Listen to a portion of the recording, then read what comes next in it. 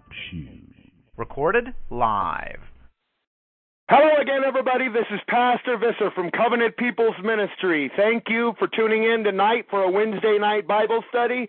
And a special thanks goes out to all of you who are returning from yesterday's special edition Wednesday night or Tuesday night Bible study where we featured Eli James discussing the fact that Jesus Christ is not a Jew. With me, like always, dear kinsfolk, is Obadiah 118 from the ChristianIdentityForum.net. Are you there, brother? I am, Jeremy, and g'day to you listeners. Great to be with you once again. Oh, indeed. I'm still digesting yesterday's show. I've been listening to Eli, all day throughout the day today, because that ended up being about 4.5 hours, or 3.5 hours anyway, and there was sure a lot of spiritual meat there to digest.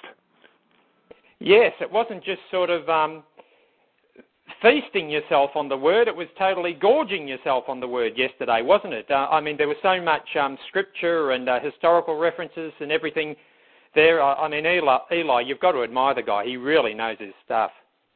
Indeed. And that whole topic, Jesus is not a Jew, is one of those topics that, like in Christian identity, a lot of pastors strive to go for that one first. But, I'm proud to say that my first Jesus is not a Jew broadcast was with Eli James. So I think it was done pretty well. I think all three of us handled it pretty good because, it's a little cliche to say that because even as Eli James pointed out, there's probably about 20 identity ministers who all have an article on Jesus Christ, not being a Jew. But I think Eli tackled it from an entirely different perspective. Oh, he did, and he tackled it from such a thorough perspective, too. He really left no stone unturned. It's the kind of podcast, Jeremy, that you have to listen to again and again just to get all of it. Because, it's such an information overload, because he's only got a short time to, talk to us, relatively short time, 2 hours, and it's such a lot of information to put in there. So you need to sort of listen to it a couple of times, well, at least a fool like me who doesn't absorb information too readily and needs to listen to it a couple of times. But it's well worth listening to again. Indeed. And the thing I think is quite interesting about that is I received a few emails, and there's a few posts around about the Internet, people having problems with you and I having Eli James on, and it just goes to show when people start trying to tell people who to listen to, I'm striving to get David Manning, the Negro pastor, on this show so he can sit and talk about the evils of the black man. But a lot of people out there get real insecure and real upset and want to tell people who they should listen to and who they shouldn't. Yes, look, we're just so critical of each other. We're like sort of lions waiting to pounce on each other and attack each other over the smallest things, and it's just ridiculous. We've got to stop doing this. We're all in this together. We need to be praying for one another and supporting one another, and if you don't like something that somebody does, just let it go. Most of the time it's that unimportant, it doesn't really matter, and, by having David Manning on doesn't mean that you're advocating that we mate with blacks and hang out with blacks. You just want his opinion on, black people.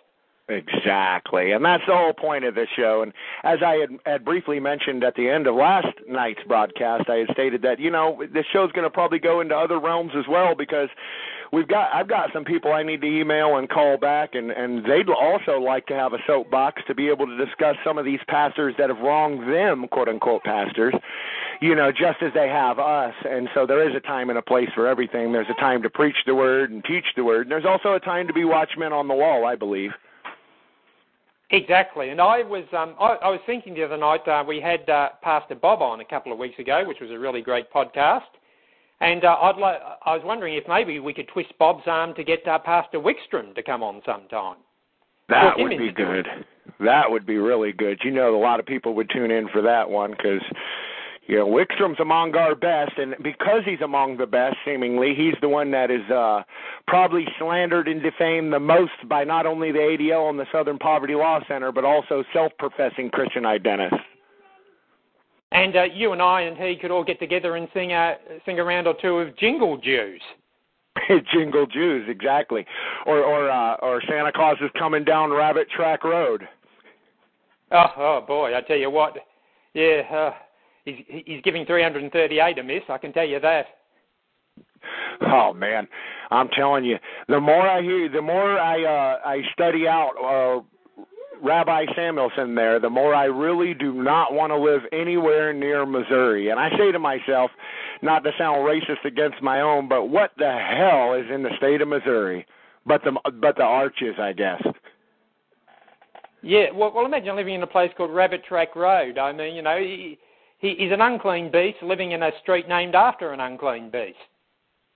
So fitting, too. A rabbit with the whole, the rodentia and the big, a rabbit like a rat can do a lot of damage if you allow it. If you let them stay in your attic or stay under your porch, they're going to chew through the Romex wires. They'll chew through your plumbing. They'll do all sorts of stuff. So it just kind of goes to show how those out there who claim to be Christian identity and so forth, in a lot of ways, if Yahweh doesn't take them out of the way, they take themselves out of the way. And I think it's doing the same exact thing. They chew the wire out from underneath them. Yeah, well, pretty much everyone in Christian identity and most people in white nationalism want nothing to do with Marty, and I was just astounded and astonished and amazed that Hunter Wallace would actually go on Marty's show. I mean, I think he's kind of backpedaled on that now. He kind of deeply regrets having done that because he's copped a lot of flack from Alex Linder and company, and rightly so. I go along with Linder on this one. Yeah, that's true, and I think he learned the hard way that if you go on Rabbi Samuelson's show, it's going to be about 3 hours of him talking about how the Swedes settled parts of Missouri and Tennessee and so forth, and basically a lot of Babel speak that has nothing to do with anything, and that's exactly what I think we've pointed out, and Eli so eloquently pointed out is what the tear does is draw you away in a lot of ways from what you should be doing. While we should be addressing them and their behaviors as well, they seemingly have the ability in a lot of ways to throw a monkey wrench in and to get people stop writing their articles or their treaties and start addressing slander and defamation that's been launched towards them. Exactly. I mean, that's what Marty does. I mean, anything Marty does to me doesn't worry me at all. He can call me over-gender Ben all the live-long day as far as I care. I mean, calling me names has absolutely no effect on me. But what they do is distract you because they slander you all the time. You want to get your own back. That's one of the reasons that I tend to stay out of chat rooms now because I get into a fight with Marty and Dogbuster, a.k.a. Anchorage Activist. We'll talk about him, something he did yesterday in a second. But yes, you end up spending 4 hours there just abusing these guys. It's just a waste of time. I mean, there's so much I need to do writing-wise and with my forum-wise that I just don't have time for it. And I've got to make a choice. What am I going to give preference to? Attacking these idiots or, doing Yahweh's work? Yeah, indeed. And it should be pointed out that you released the first chapter of your first book there, I noticed.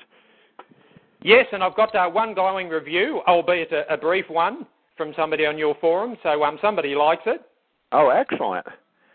Excellent. Yeah, it's going to take a while, but it'll eventually make the rounds. And, of course, you'll have Samuelson go ahead and take it and defile it like he does. But, again, another nod of how can you put it? A man's known by appreciation. His enemies. Exactly. Of respect. If something that Marty dislikes, then you know you're on the right path with God, so... Well, Marty can't come up with anything creative on his own. He has to take other people's work and corrupt it.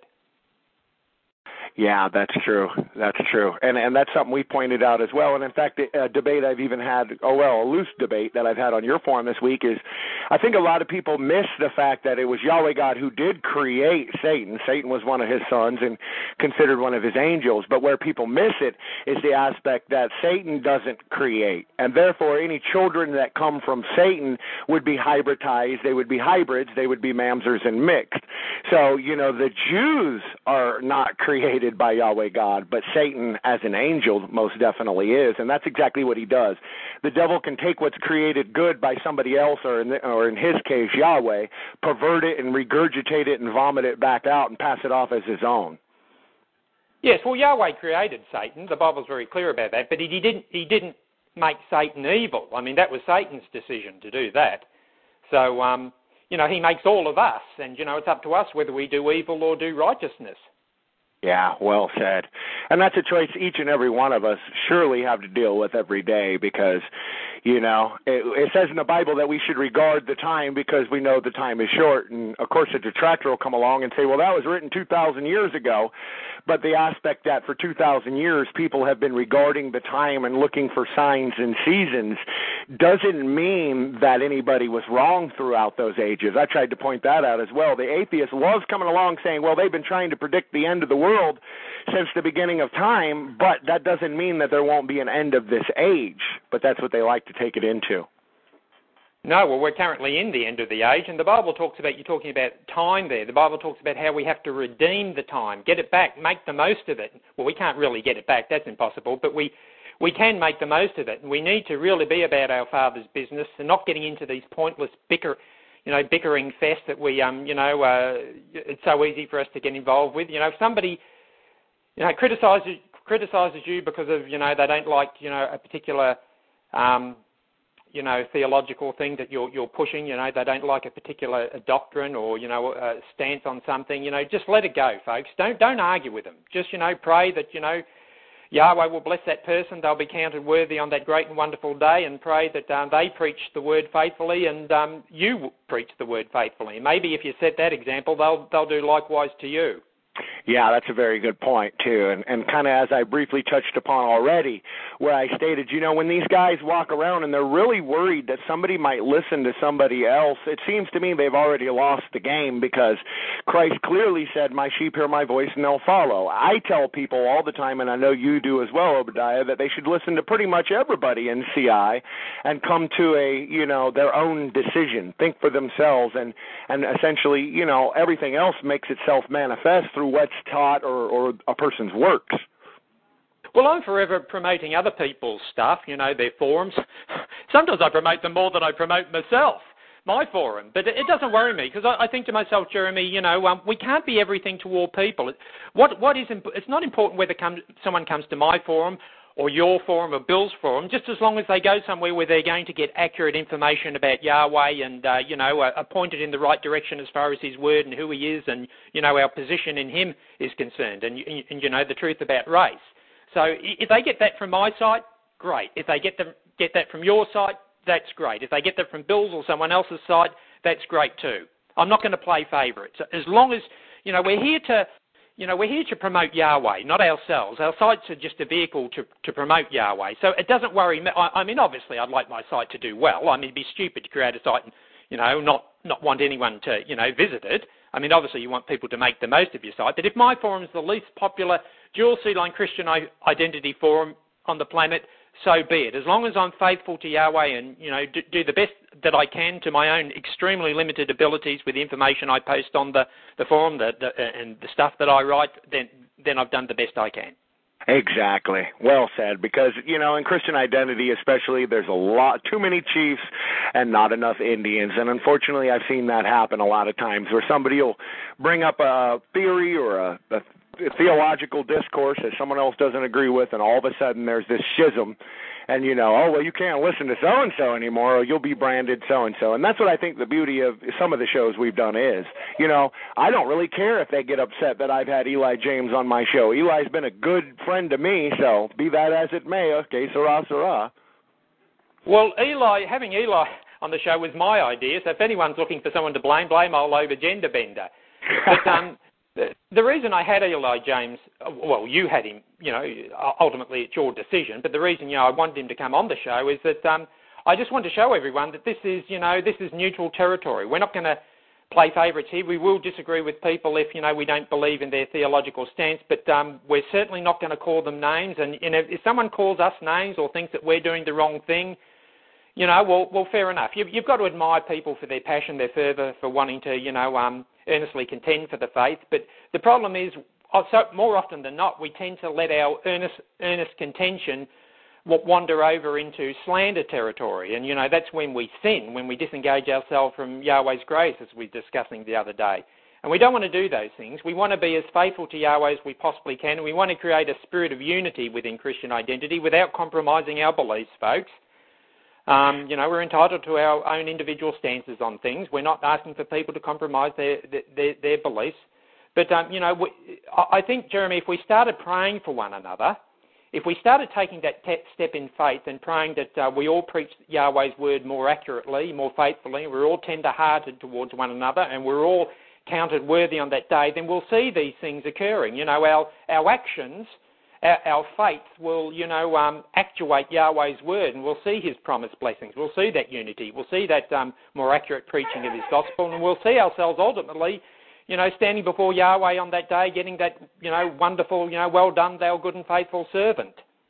Yeah, exactly. And that's the whole thing about it all, is there is so much slander and libel and lies about people out there, mostly fueled by the Anti-Defamation League, that when someone like myself doesn't drop to a level to address some of their fiction, it's because of that. I've even said that before. People ask me, well, how come you don't address this or that? And I'm like, well, because it's something somebody made up. How exactly can you defend yourself against total fiction? So that's what I like to remind people, is not everything in fact, most of what you read on the internet is complete and utter fabrications. Well, the Bible says, we used to sing in our old Pentecostal church, you probably know this song, we've got a great big wonderful God. Have you ever sung that song? I've heard it, yeah. All right. Well. Anyway, so many times we get upset about the lies people tell about us, or the half-truths, and we make such a mountain out of a molehill, and we think we sort of carry on as if it's the end of the world, as if we don't sort this thing out, then the whole universe is going to crumble down upon us. But ultimately, we've got to put our trust in Yahweh. The Bible says, if you humble yourself in His sight, He will exalt you in due season, and Yahweh will. If you're doing the right thing and people are, abusing you left, right and centre, Yahweh will ultimately make sure that they're the ones who end up looking like the fools, and you're the one who ends up looking correct, because you are correct. And, so it's important that, we don't allow ourselves to be distracted, distracted by, the things that other people say about us, even other Christian identists say about us. And if they do say things about us, well, the Bible says 70 times 7, you have to forgive them. And, just praise Yahweh that here is a wonderful opportunity for you to exercise some of that forgiveness that Yahweh commanded us to do, to be tender-hearted toward one another. And, if we do that, if we start growing in mercy, we talk about growing in knowledge, but I think more often than not, it's more important that we grow in mercy than it is knowledge, even though, I'm not taking anything away from, studying Scripture, of course. But, if we grow in mercy, then Yahweh will grow in mercy towards us. And, if we're compassionate, if we're forgiving toward one another, Yahweh will do likewise to us. But if we're not, then He will judge us by the same judgment that the same measure we judge others by. So we want to be very careful and very circumspect that we show that forgiveness and we actually do it. If we're not forgiving people, if we can't perform that basic commandment, that basic function of our discipleship, to forgive one another as Yahweh has forgiven us, then we're just sounding brass. We're just wasting our time. Sorry for the rant, but I feel strongly about that. No, that's really good advice as well, because that's the whole thing. And I think a lot of people out there miss the aspect that even if somebody within Christian Identity or another pastor comes along and says something, that doesn't mean he's wrong. Many times it could be us and the level that we're on. And so as Christians, a lot of times we're commanded to go ahead and put things on the shelf and kind of meditate on them, because later on, they're a little here, a little, the word is pregnant, if you will, and it grows. Later on, we may understand this premise. And so we can save ourselves a lot of grief by just not slandering and engaging in gossip right now. Well, I have the advantage of that in that I'm incredibly stupid and will never be a theologian. I'll never go around calling myself a pastor or anything like that. I just don't have the, the mental wherewithal to be able to do that. So I go by the viewpoint, Jeremy, that what I'm preaching could be wrong. Not all of it. I certainly don't believe that. Not most of it. I don't believe that either. But some of it. So I'm not going to cling to it as desperately as some other people cling to their particular beliefs. So if I'm shown to be wrong, or somebody disagrees with a particular theological standpoint I have, I'm not going to freak out about it. I'm not going to think they're evil or rotten or anything like that, even if they, abuse me for my standpoint. I'm not going to get into an argument with them over it, and for two reasons. The first one is because I see in Yahweh's word I'm not to. That doesn't mean we shouldn't debate theology, but I'm talking about outright arguing. And because Yahweh by His Spirit has told me. I mean, you know, I just feel it, you know, every minute of every day. Yahweh doesn't want me to get involved in that at all. It's like, you know, there's an alarm bell inside my head, you know, just don't do it. So I'm not going to. And you know, it's no point saying, you know, that we have to forgive one another and that we have to have more unity in Christian identity. We have to, you know, get along better if we don't make the effort first. You cannot wait for other people to do the right thing. You know, because you could be waiting forever. I mean, you have to do it yourself, and then hopefully, prayerfully, other people will follow your example. Exactly. I'm glad you brought that up as well, because I've said it before that the single greatest cause of atheism is usually, to the unbelieving world, somebody who professes to be a Christian, you know, and then turns around and denies it with their lifestyle. They'll say, oh, well, you got to do this, you got to do that, and then they're the biggest hypocrites of all. And so that's why I believe Scripture always says that we are to lead by example. Well, speaking of hypocrites and leading by example, it brings us to our old buddy Anchorage activist, a.k.a. Antichrist activist, a.k.a. Zogbuster, is up to his old tricks. He posted a story the other day about a guy who committed suicide in jail, in an Alaskan jail, and he was in there for the murder of a woman, and he ended up killing himself in jail. So, you know, that's one vote for a cleaner world, I suppose. But this guy has some distant connection from his childhood, I believe, with Dual Seed Line Christian Identity, and apparently the Southern Poverty Law Centre is really trying to, you know, bring that connection to the fore, you know, really highlight it to demonise all of us. And, you know, Anchorage activist rightly, you know, condemns the SPLC's viewpoint in this article. But guess what he does, Jeremy? He in the article, he posts a link to a list of Christian identity beliefs. And guess on whose website those Christian identity beliefs are on? Oh, you don't even have to tell me. His good buddy, the oppressed, somehow or another, set up by Zog, child molester Rabbi Samuelson. So what do people... So, Jeremy, I won't put any words in your mouth. I'll ask you this. So let's say somebody clicks on that link and they go to the website and they read all of the posts about, you know, Dual Seed Line Christian Identity, our basic tenets of belief. But what are they going to do then? The chances are they're probably going to go around looking at other parts of that website. And what do you think they might read, Jeremy? Oh, you know, sky's the limit, but it would definitely probably be easily referenceable with the Talmud. Anything from feeding parents their children's testicles to prion poisoning of lakes and so forth. So that's what Antichrist activist does. He posts this article and makes out that he's all for, you know, Dual Seed Line Christian Identity, you know, people not saying terrible things about Dual Seed Line Christian Identity, yet he posts a link to a guy's forum upon which he's written things like he's going to skin little children alive, he's going to get their parents to, you know, bite off their testicles, he's going to torture countless millions of wiggers and, you know, regime criminals, as he likes to call them. So people who read this article and think, oh, you know, these people are wrong to say that about Dual Seed Line Christian Identity, will ultimately come away from it thinking, oh, no, they're right, the SPLC is right. Exactly.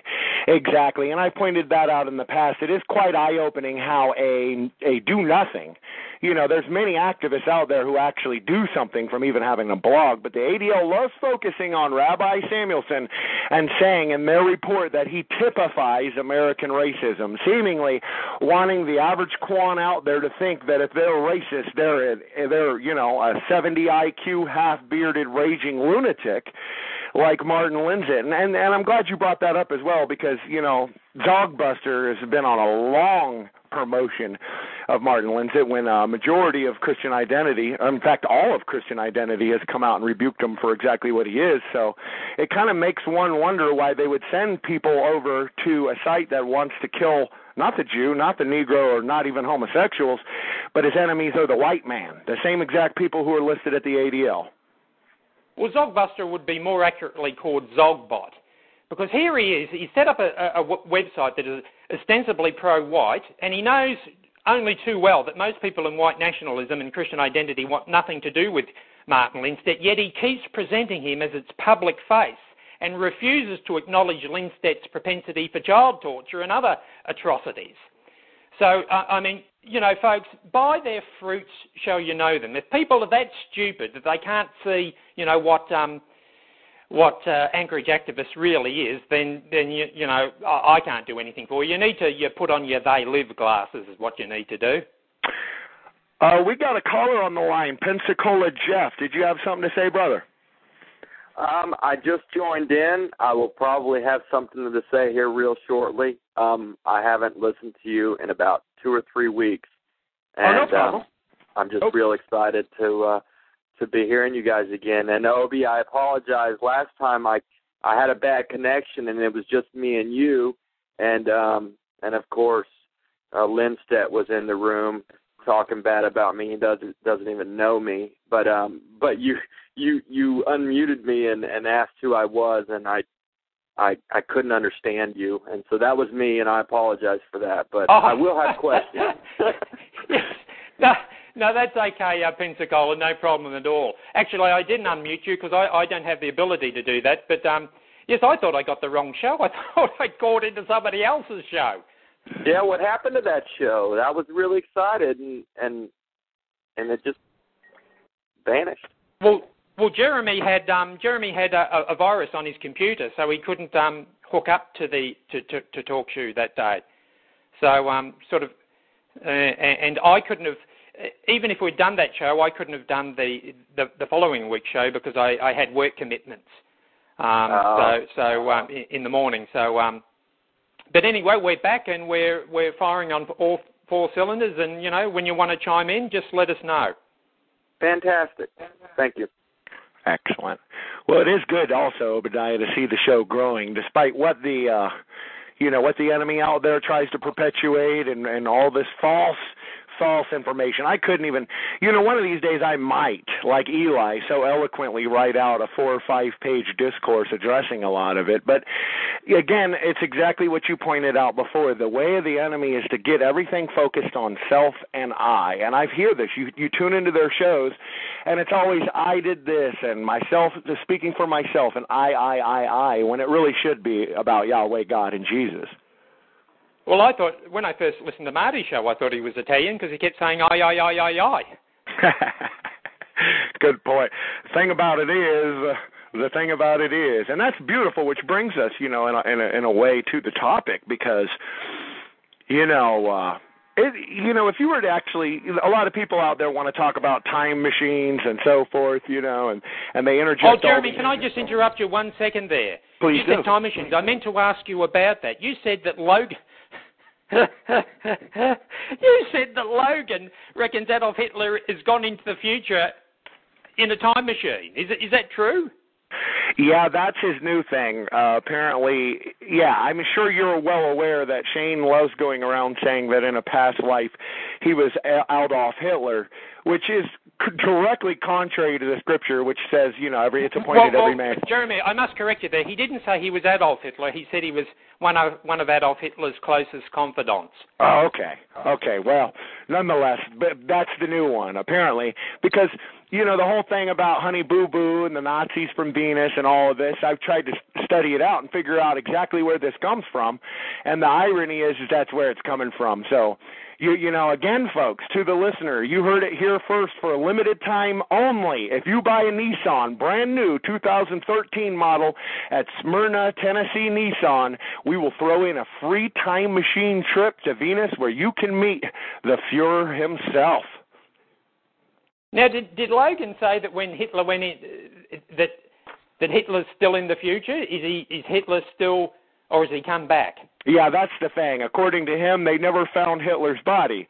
And so because they never found Hitler's body, of course, to Shane, Hitler never killed himself. There was no suicide attempt. What happened was according to him, Eva Braun was killed, and Hitler had no choice but to hop in his time machine, and he's awaiting his faithful remnant in the future, according to other people out there who claim the title Christian Identity. So this could have some rather interesting theological ramifications, because if Hitler's in the future, is he in a future where Christ is reigning, or hasn't Christ returned yet in that future? That's a good question. That I don't think has been clarified, much like the 7,500 feet giants, but hey. Well, it was 4,500 feet, but who's counting? It's only 3,000 feet. But but I mean, if Christ is in the future, that means his second coming won't be his second coming; it'll be his third coming. Yeah, exactly. Which once again, is diametrically opposed to the teachings of Scripture. So it is funny in a lot of ways because nothing surprises me anymore. Believe it or not, a year or two ago, I thought some of this stuff would be pretty transparent. But, there's one or two geeks out there maybe. I like to say that, but for the most part, they're probably sock puppets because the majority of them don't listen to them because it's so far-fetched. And it is interesting, just like you pointed out, how the ADL, the Southern Poverty Law Center, and even Anchorage activists love focusing on the weak and propping them up as some type of Christian identist when these people have done nothing. I mean, even News Guy and the guys on that show wouldn't present Martin Lindstedt as the public face of Christian identity. I mean, even those guys who aren't Christian identists know full well that he's not, doesn't really have anything to do with Christian identity. Yeah, that's the thing, is I don't really believe that the insane, like I've said this before, really knows the level of, how they are. It's just like the scumbag who goes into a bar hitting on a woman. He thinks he's God's gift to all women, but in reality, the woman he's hitting on sees him as a complete and utter scumbag, and that's what usually happens. I think a lot of people say, well, why is Obadiah and Viss are giving, Marty such publicity? Because, statistically, they've never even heard of him if they're listening to us. And then they go over and listen to him, and the sane really can't understand that. That's the whole point. It's an entirely different language. A normal person doesn't know what an Obagender's pid, bender, fooster, pooster possum is. Yes. It's a bit of a tongue twister, isn't it? Yeah, I can't even say it. Now, I owe everyone an apology. I was going to do a segment tonight on the Jews and Celts down under, and just the stark contrast between the actions of one race and the actions of another. But we'll have to hold that over until next week's show because I stayed up till the wee hours last night finishing off the first chapter of my book, and posted it. So we won't be able to do that today, but we'll do it next week. So, Jeremy, if you could call the show next week, if it's okay, Celts and Jews Down Under. Okay. And we'll look at just what a difference Celtic convicts make and Jews make to a country. It is so named. Because a lot of focus on what the Jews do, of course, is on what they do in America and Australia. But we're going to look at what they do in smaller countries, in particular Australia, and just see that the things that they do in America and Europe are pretty much the same things they do in Australia. It doesn't matter, and the same goes with our people. Even if our people are, are Irish convicts, they still make great nations. So we're just going to see that stark contrast between the two different races, the seed of Yahweh and the seed of Satan, here down under, of course. Yeah, it should also be pointed out as well, I believe this week it was that the ADL came out, and you briefly mentioned it, about this killer. I guess they caught him in Canada, who killed his girlfriend or killed some woman, and they're trying to loosely say, somewhere down the road, he had dual seed line Christian identity ties, and that really reminds me of exactly what happened during the Oklahoma City bombing, because when all that went down, they were spending a lot of time trying to tie Timothy McVeigh into America's Promise Ministries and Dave Barley's church, and I think the reality of it is Tim McVeigh may have went to his church one time, maybe twice. But the Jew loves turning around and making all of Christian identity accountable for the actions of one, whether it's Martin Lindstedt or whether it's a serial killer out here. And some of these people probably voted Democrat, but they don't turn around and say, this person had involvement, with the Democrats. Therefore, all Democrats are slavering monsters who want to go around blowing up people and, slaughtering the innocent. Yeah, and that's the thing. And I think Eli put it, for lack of a better term, the enemy either wants you in their lie or they want you dead, because he brought up an extremely valuable point, I believe, on last night's show, and that is this. Just like with Paul on the road to Damascus, 9 times out of 10, the Jew, the enemy, will leave you alone as long as you're in the lie, as long as you're espousing the Jews are God's chosen or that Judeo-Christianity is the truth. You know, you don't really see their true face. But a lot of times when you come to the realization that Scripture teaches differently than what man teaches, then suddenly all the masks come off and there's no more false pretenses, no more false facades anymore. Well, exactly. I mean, once you're exposed to the Jew, they're going to target you and go for you. They're either going to, put you in a situation where you'll be in jail or even kill you. It'll get to the point where they'll just be, they'll be just, perhaps they themselves won't be going around doing most of the killing, but they'll certainly be getting non-whites to do it. And we're already seeing that already, where the racial war has begun. It hasn't been openly declared yet, but we're certainly in the early stages of it, aren't we? Yeah, and I think it should be pointed out as well that while I've been doing this well over a decade, when it really comes down to where the rubber meets the road, most of the problems I've had don't come from the Jew. They don't come from the Negro. And in fact, most Negroes, I wouldn't say most, but I've met Negroes here in the state of Georgia who are well aware of the Jewish problem and are totally against race mixing. But it is ironic when it's all said and done that the ones out there trying to publish your phone number and your address to the internet, albeit unsuccessfully, are supposedly supposed to be white people. So when the Scripture says Christ came unto his own and his own received him not, or a brother is born for adversity and a friend loveth at all times, it really goes to show how true the Scripture is. Yes, that's very true. And, blacks, I was reading into some of the history of America prior to the 20th century history, prior to the Civil Rights Movement in the 60s and the late 50s. And they said that blacks really, black crime really wasn't a major issue.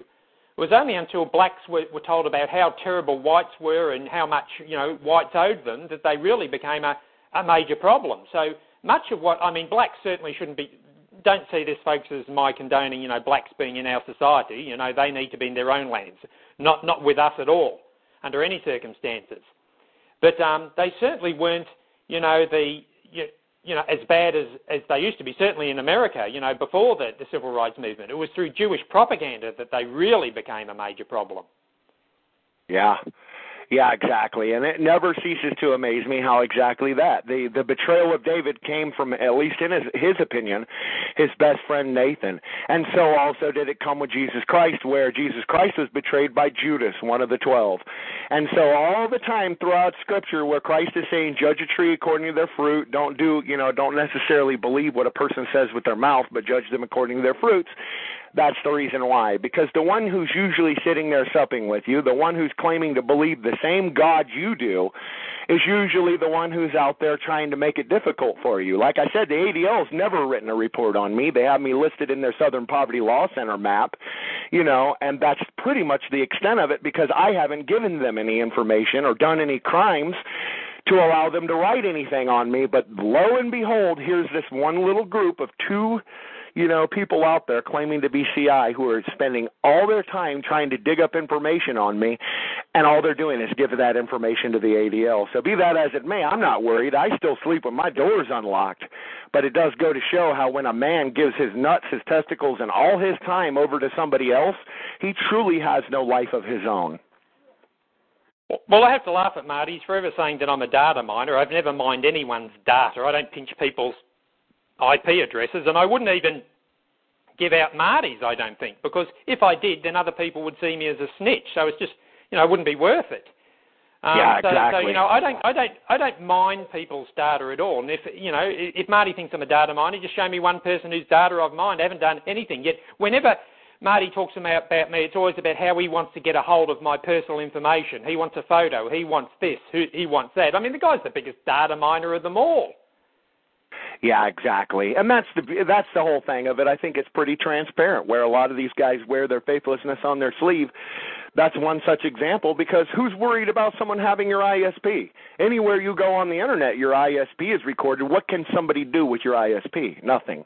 So to the pneumonians and the nimbusters who are listening, who are sitting there worried about Stan and worried about Lloyd Davies and everybody else who might be harvesting an ISP, So what? What can anybody do with an ISP anyway, and what illegal is somebody doing that they need to be afraid of?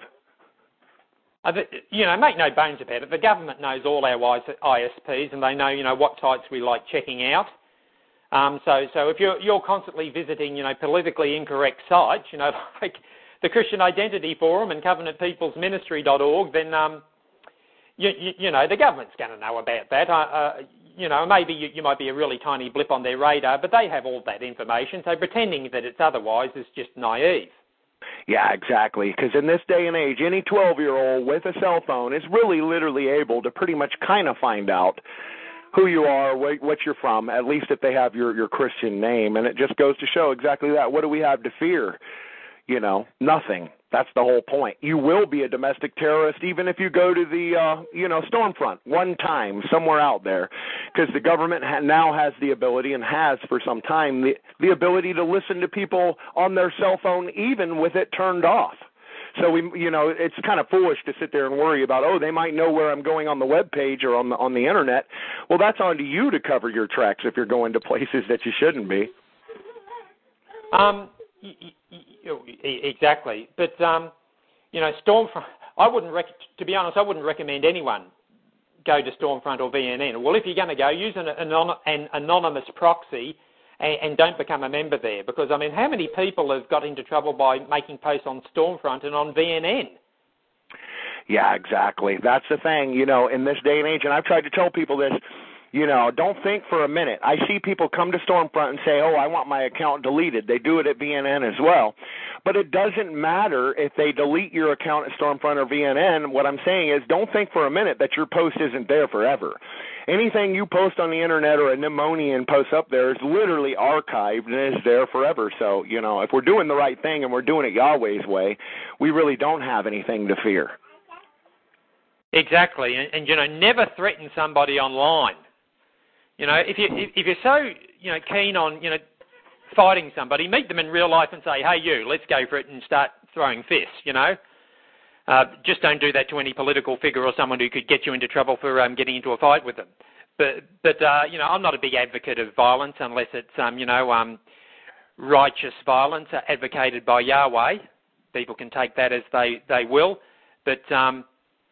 If you're going to even if you're not going to make threats, but you're posting in a thread where somebody is making threats, you sort of become an accomplice after the fact, don't you?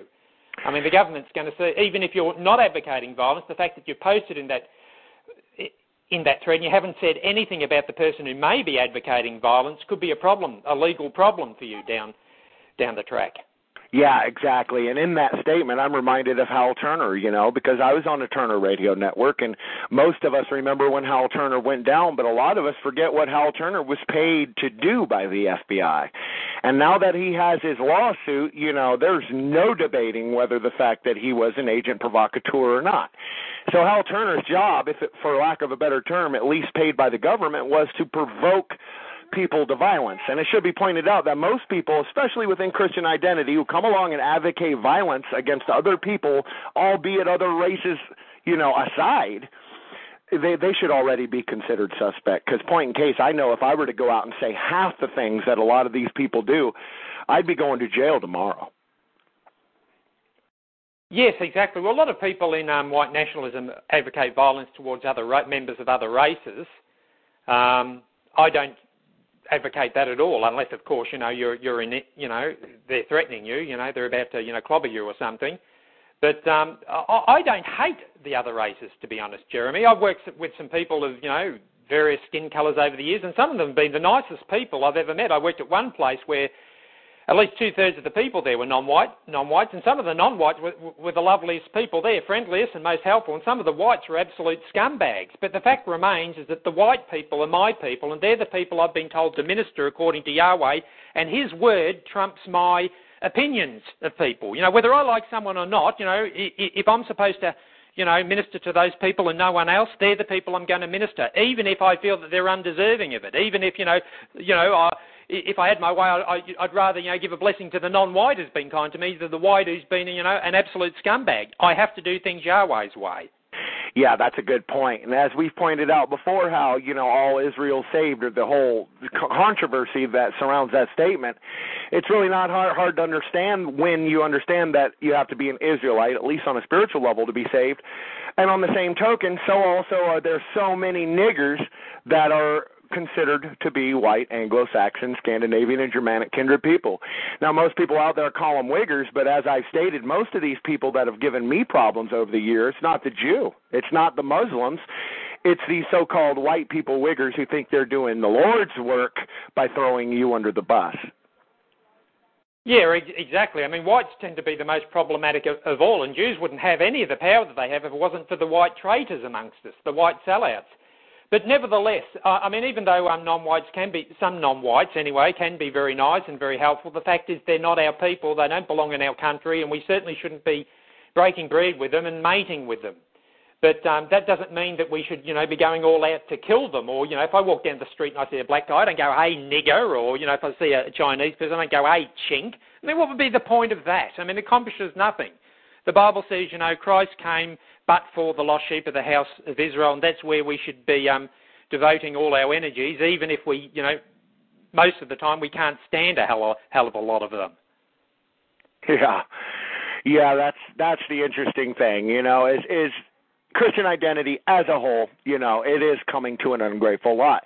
And this is something that I've dealt with in the past as well, where, after a while you get to where you're like, look, I don't have to share my opinions with the world. I don't have to jeopardize my children's safety and everything to do this for free, And that's the whole thing about it, is the enemy loves focusing in on these particular types of people because they know it denigrates it. And I've dealt with that from my own family. I've had in-laws and stuff come and I've had to set them straight and say, look, no, Rabbi Samuelson is not Christian identity. He's a confirmed and convicted child molester, And then when you really get to that point, they go, oh, okay, I see, I understand. Now I just know he's another lunatic. And I've said this before. One great thing about the Internet is this, that it gives the people their power, at least for the time being, and it gives the average man and the average Joe the ability to pick up a phone or whatever, and even through venues like this, talk show, give them a soapbox where they can be heard. But the opposite side of that, and the side effect of that, is so also does every nut bar in a group home or a halfway house think they have the right to do it as well.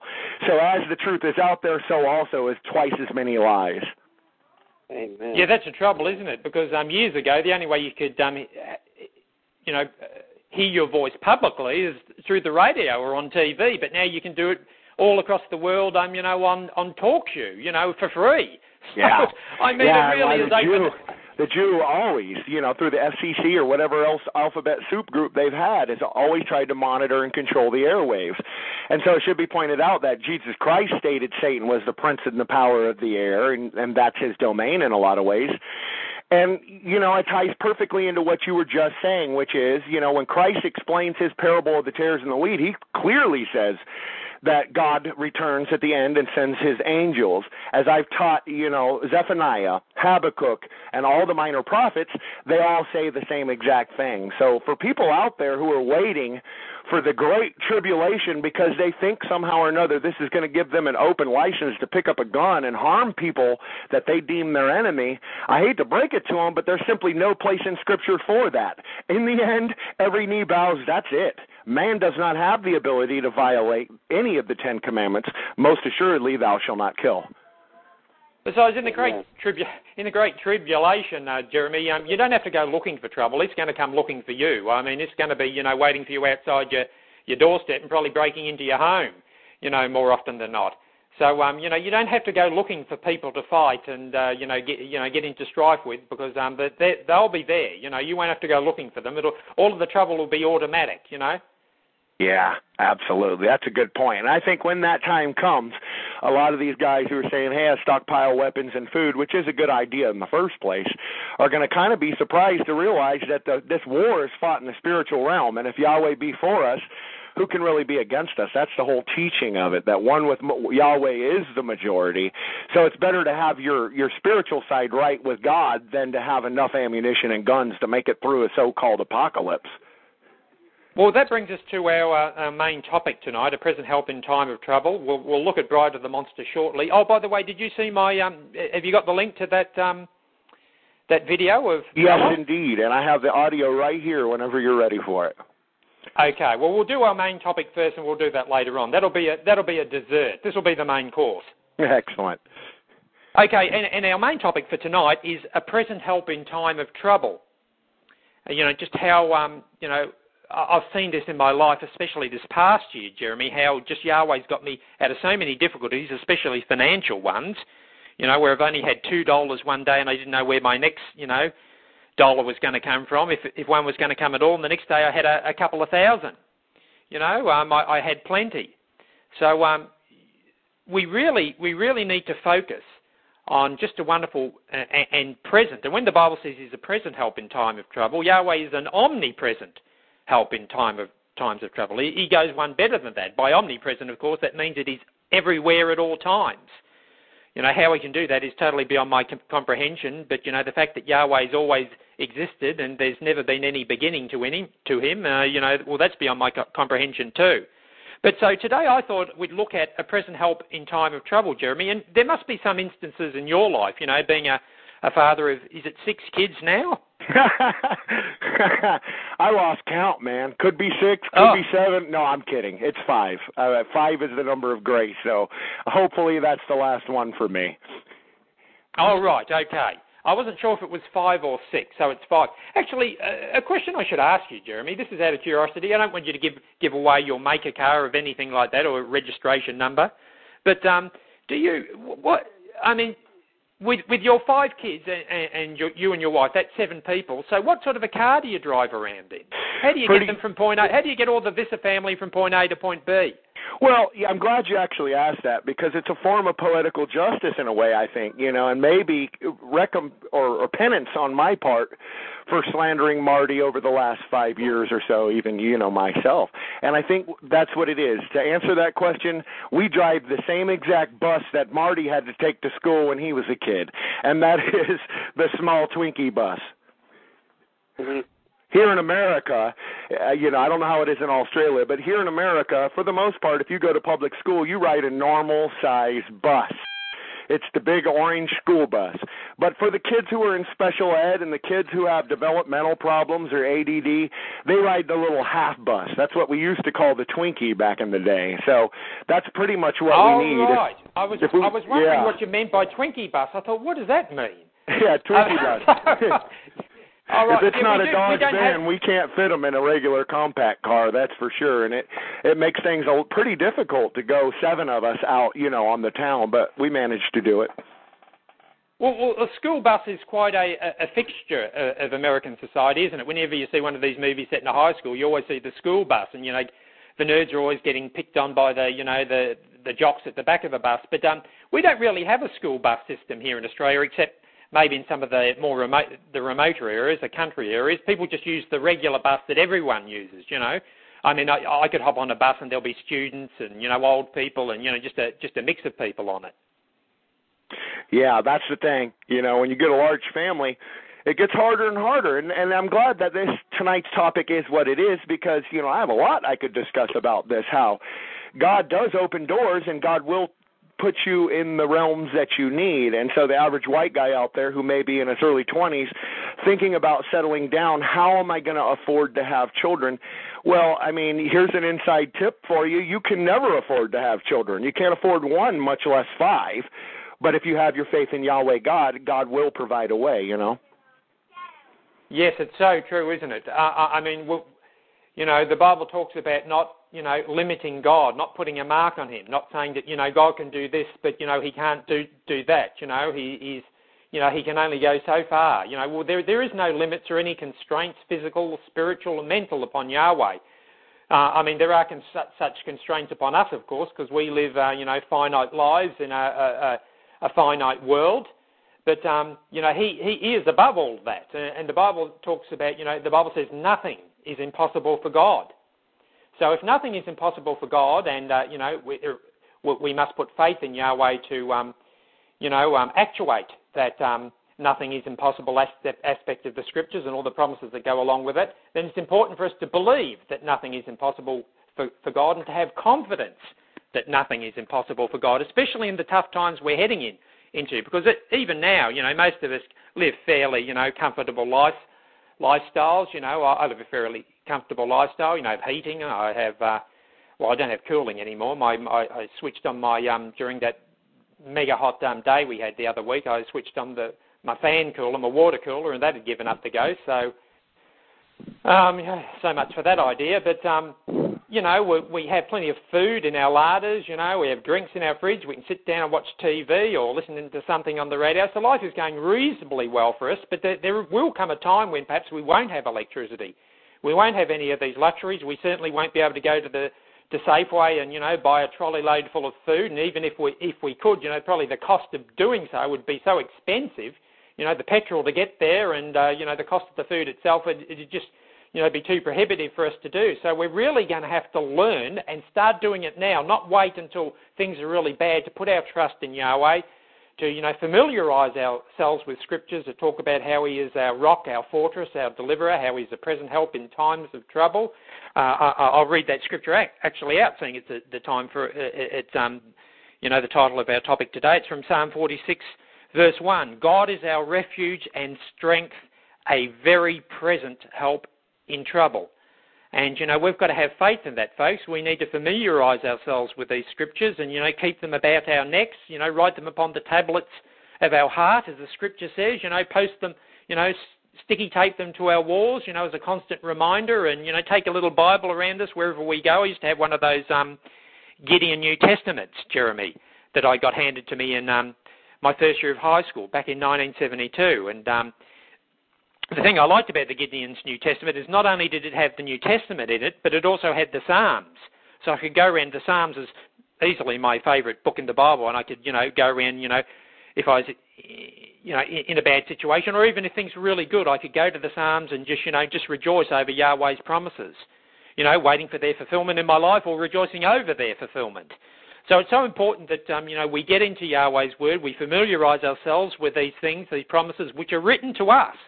I mean, we are his people. He has promised these things to us. And the Bible says, I forget where the verse is, but it says to remind Yahweh of his promises, to remind Yahweh of his word. And you might ask yourself, why does Yahweh need to be reminded of his word? Well, he doesn't.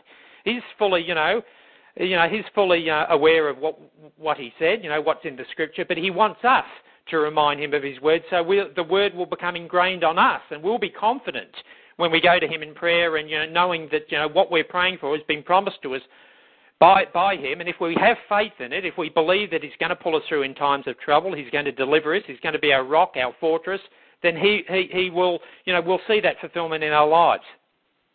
Yeah, exactly. And I'm glad you brought that up as well, because it does say Yahweh is our fortress in times of trouble. That's not necessarily when we go out and we make a mess of our lives, per se, because I think that's the propensity of mankind. When they get in trouble or when they go and rob a bank or get busted for statutory sodomy, then the first thing they do when they end up finding themselves in the mess they're in is turn to God. And that's why it's perfect that you brought that up. The law and the word wasn't written for God. It was written for us. And the reason he says to remind them is to basically put you on check and see if you're familiar with it.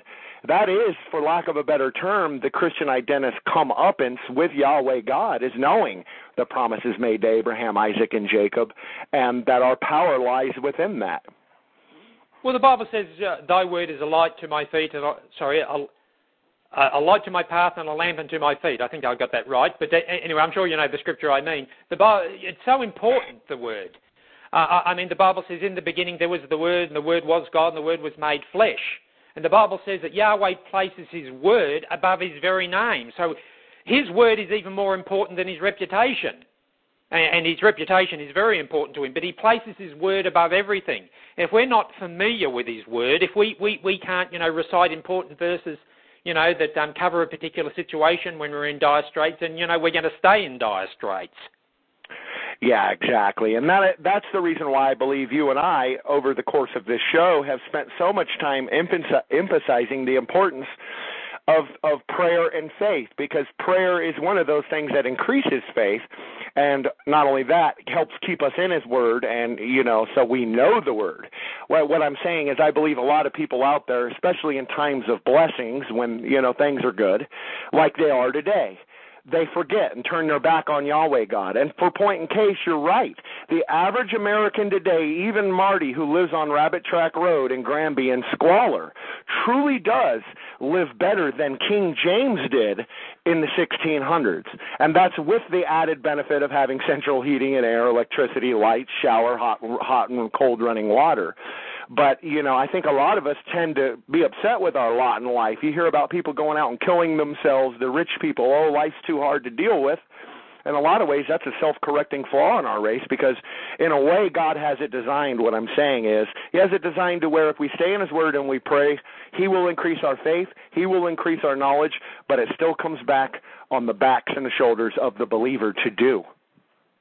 Well, I'll never forget something Pastor Pete Peters said. He said how important it is to thank Yahweh for the blessings in your life. And he said he thanked Yahweh for the fact that he had a bed. He could sleep in a comfortable bed every night. And how often do we take things like that for granted? And we're always sort of approaching Yahweh from the standpoint that, can I have more, Yahweh? I don't have this in my life. Can I have this? Can I have that? But, more often than not, we don't thank Him for the things we have. I'm grateful that I live in a comfortable place. I'm grateful I can sit in a comfortable chair and I can cook a nice meal. I've got a roof over my head. I sleep in a beautiful bed. Sleep is one of my favourite hobbies. I'm thankful that I've got a computer. If it's a crappy old computer, I'm thankful that I have it. I can get onto the internet. I'm thankful that I've got a phone and I can afford to use it. It's interesting when Christ, when they gave Christ the loaves and the fishes. He didn't have many loaves and the fishes, but what did He do when He had the loaves and fishes? He didn't say, oh, look, this isn't enough, Yahweh, this isn't enough. Why can't we have a bit more? No, what He did was He took them and He looked to heaven and He thanked Yahweh for what He had, and then He got more. So the secret, folks, if you want to see more in your life, start thanking Yahweh for what He's given you now. Start thanking Yahweh that you're alive, that you're aware of Yahweh. The very fact that Yahweh's revealed Himself to us and filled us with His Spirit, and if we're faithful to Him, I'm confident that we'll be there on that great and wonderful day. We will live forever. And live the most wonderful life imaginable. So that just by itself, excluding everything else, is something you could never stop praising Yahweh for. Yeah, exactly. And that to me is kind of funny, the whole Richie, poor me mentality that a lot of people have.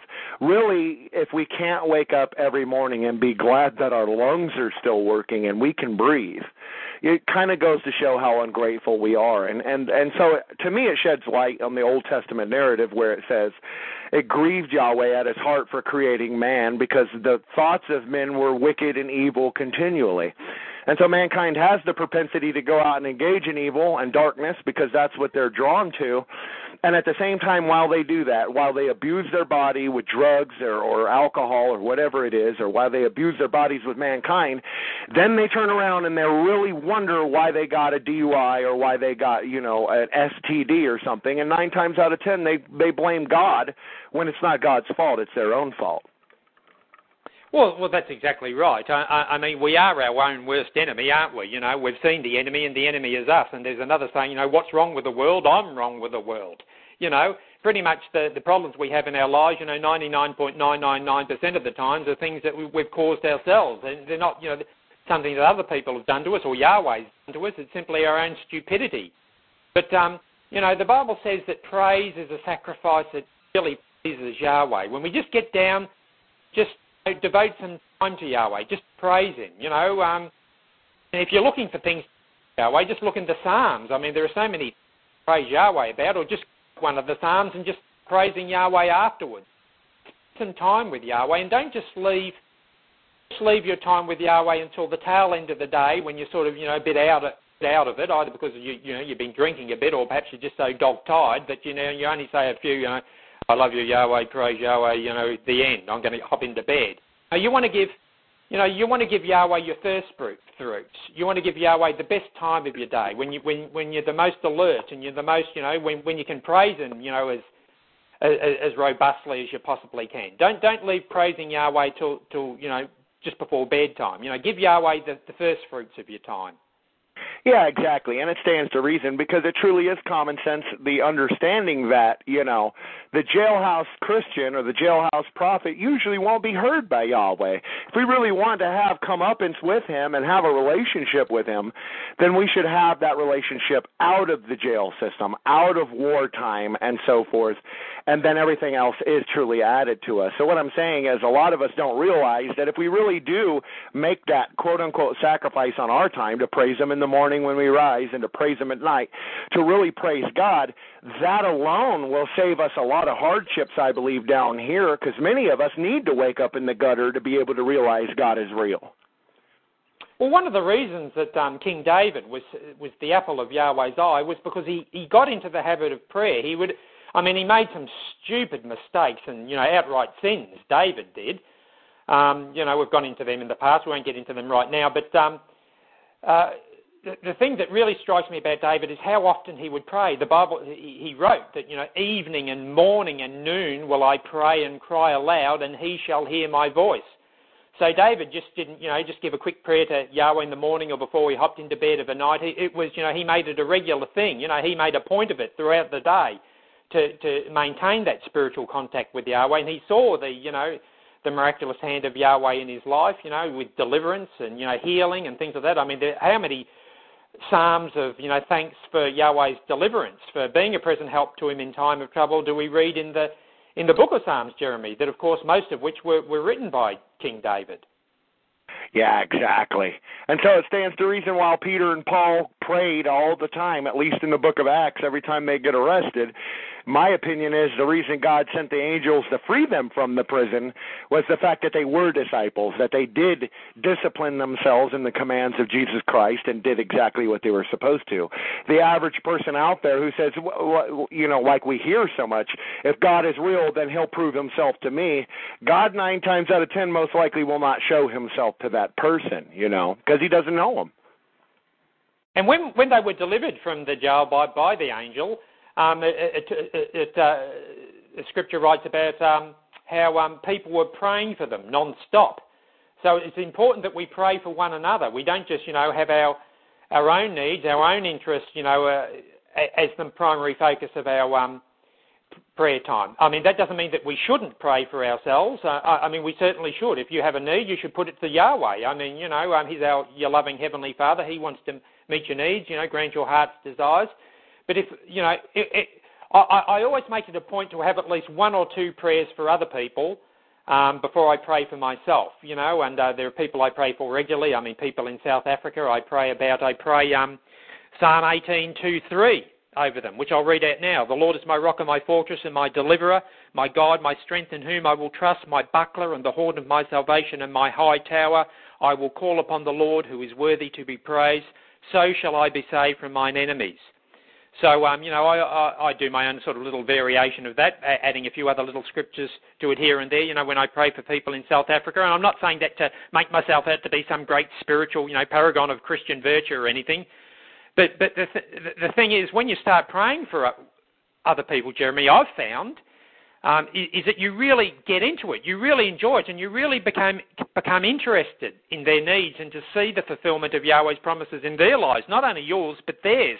And it really helps to develop that love for one another, that concern for one another. Because if all we're doing is only praying for ourselves and just worrying about our own needs, then we're really not, we're not doing things as Yahweh would have us to do them.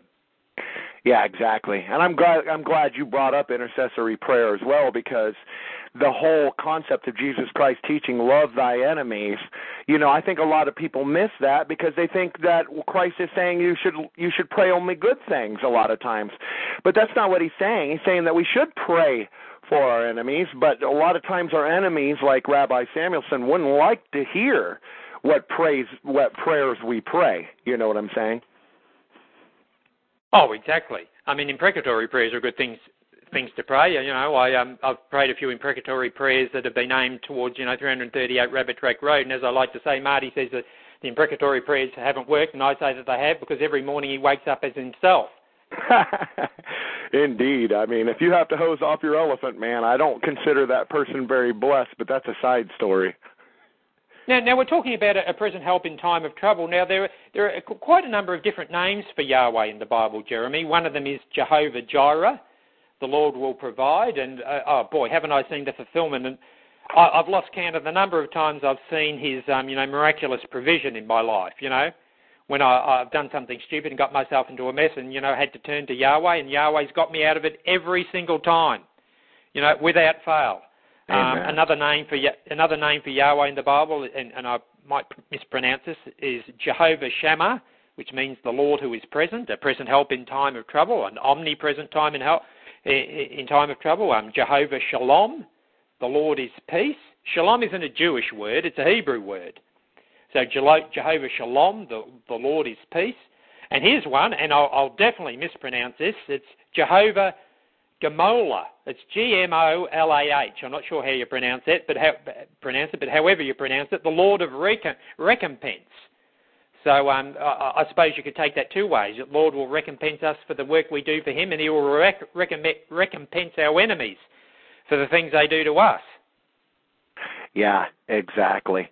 And he has so many names, that's a really good point as well, because people miss the feminine name, El Shaddai or Adonai.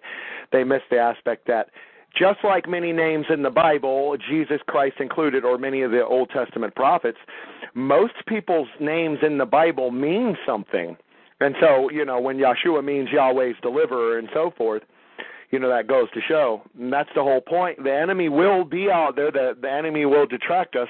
And a lot of times I don't think the enemy even realizes they're cursed in this life. And that's the thing. A lot of the people who've come against me, they're gone now. That's the whole thing. I'm not saying I'm something special, but I'm saying that when we pray and we pray in faith, God usually will take care of it, or he'll allow the enemy to put, so much rope that they'll eventually put their foot in their mouth.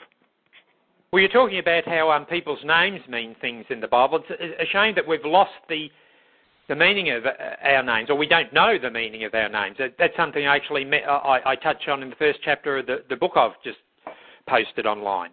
And you can get the first chapter of that book, folks, if I can just give a quick plug here, on the ChristianIdentityForum.net, in the general discussion forum, and also in the Christian Identity Reading Room. I posted it twice, Jeremy, like Marty did with that thread about Alex Linda's backside. And you can also get it on your forum. What is the exact URL of your forum? Sorry, Jeremy, I've forgotten it.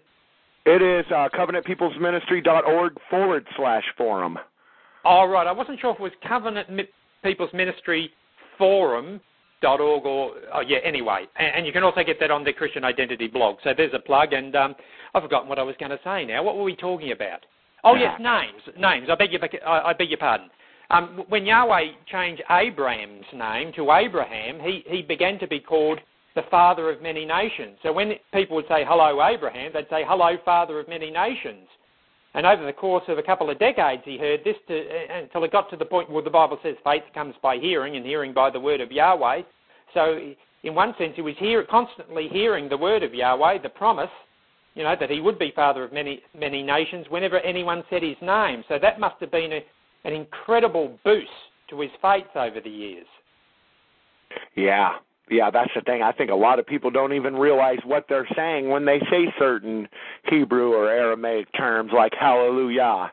They'll say it so flippantly, but never understanding that it means praise be to Yahweh, Well, we're talking about how Yahweh is a present help in time of trouble for anyone who's just listened in. And it's important that we really start,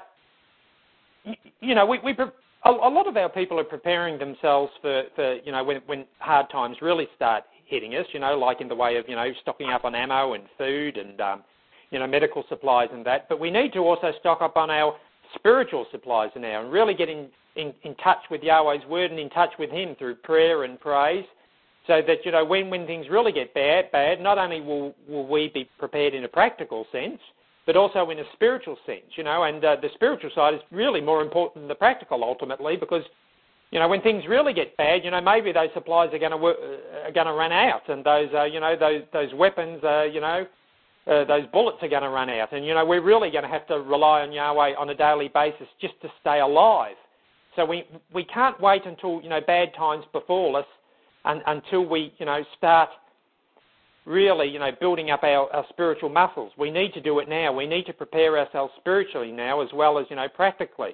So we need to get into Yahweh's Word, acquaint ourselves with His promises, especially the ones in Psalms. I mean, the great thing about the book of Psalms, Jeremy, of course, is that it's kind of a been there, done that book. It was David more often than not speaking after the fact. He was, praising Yahweh after Yahweh had, delivered him from the hands of the enemies, and he had many enemies. And of course, sometimes, he would praise Yahweh before the fact. But the things that he was praising Yahweh for were things that he'd been through. So it was kind of like a diary of what he'd been through during his tenure as a king, and all the problems he had, but yet Yahweh brought him out of all of them. And that's why Psalms is such a wonderful thing, because it kind of relates to us. Well, it does relate to us in our present circumstances, and certainly in our future circumstances. Yeah, exactly. And that's the only way we can make it through the great and terrible day of the Lord, would be through clinging to faith, And I'm glad you bring up the aspect of stockpiling weapons and everything else, because a lot of Christian identists who do that, and again, it's a good idea just generally to have a good stockpile, a well-stocked pantry and, weapons and so forth, but it stems from the teaching in Revelation where it talks about the 42 months of the Great Tribulation. And perhaps someday we'll bring a study on that teaching, because the 42 months literally translates as 42 moons. So, I mean, for all intents and purposes, the Great Tribulation, when you want to boil it down to it, is only about a month and a week long. So there's not a lot that we need to stockpile for anyway, but that's a whole side point, but perhaps we should study that out one day. Oh, gee, that's something very interesting. I didn't know anything about that. I'm sure people have some comments to make on that, but... Yes, we really need to prepare ourselves now, and not only that must we prepare ourselves individually, but our community as Christian identists. We need to pray for one another, including people who say unkind things about us, to do the right thing by Yahweh, to forgive them 70 times 7. And when Christ said that he wasn't saying that, once you get to, what is 7 times 70? 490, once you get to 490, stop forgiving people. No, he meant, never stop forgiving them, didn't he? Yeah, exactly. It was a Hebraism, which pretty much meant for eternity. And while people are out there counting up the 700 amount of times they need to forgive somebody, that's not even what Christ meant. Christ more or less straightforwardly said, forgive lest, so we can be forgiven. And a lot of people forget that. They say, hey, I don't want to forgive Rabbi Samuelson. Well, in a lot of ways, they're jeopardizing their own salvation. And that's the thing I've said before. It's easy to forgive fiction. It's easy to forgive the mentally ill. So I think most Christian identists should be jumping at the opportunity to turn around and forgive those minor transgressions against ourselves. Yes, well, if we cannot employ in our lives the simple act of forgiveness, something that is so crucial, or something upon which our salvation hinges, does it not? I mean, Christ died so we'd be forgiven of our sins. If our sins were imputed against us, we're not going to make it into the kingdom. We're not going to live forever with Yahweh if our sins are imputed against us. And he had to die, for our sins. So if we can't forgive other people of their much lesser sins towards us, I mean, certainly lesser sins than, Yahweh died for, then, what good are we? It doesn't matter how well we can preach Yahweh's word and how fervent we are when we say we mustn't race mix and that the Jews are the spawn of Satan. If we can't perform a simple act of forgiveness, then we're wasting our time. We may as well be Martin instead. Yeah.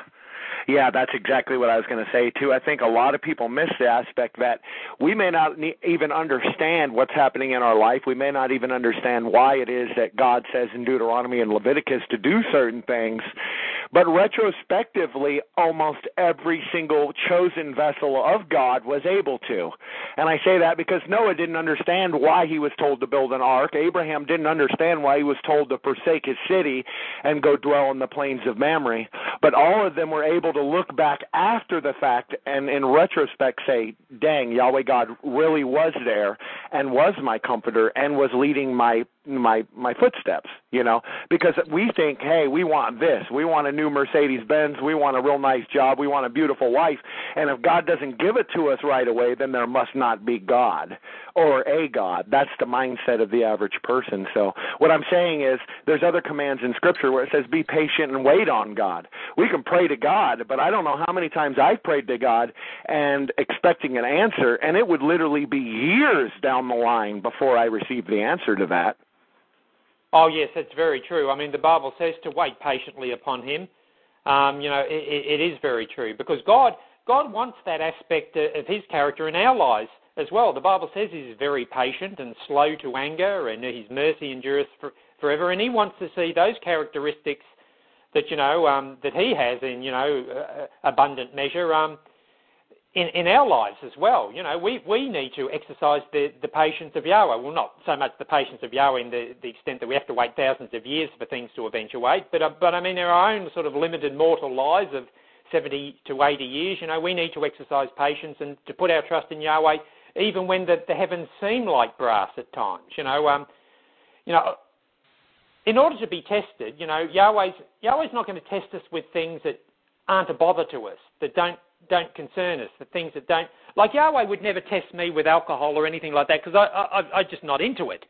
I could work in a brewery and never, be tempted to take a drink or anything like that. So he's not going to test me, with something like that. He's going to test me with things that, really, get to me, and he is, because that's just, a test isn't much of a test, Jeremy, unless it's a hard test. But, it's like, the Bible likens it to being tried by fire. As you go through the fire, the fire is, a terrible thing at times, but you come out of it refined. You come out of it purer than you did when you went into it. And, there are going to be times when you pray for things, and this is inevitable. You're going to pray for things and they don't appear, instantaneously. They don't appear maybe for years or decades, but ultimately, Yahweh does these things to us, so the end game being that, we're with him in eternity and, we live a wonderful, blessed forever. Yeah, absolutely. That's the thing. As I said before, that, our opinion never equals fact, but for the average person, we believe our opinion is truth and fact. Hey, Jeremy. Yeah, I'm here. I can actually hear you, but it seems like your phone might be cutting in and out, Obadiah. Sorry, somebody. To the chat room. Are you guys able to hear Obadiah 118?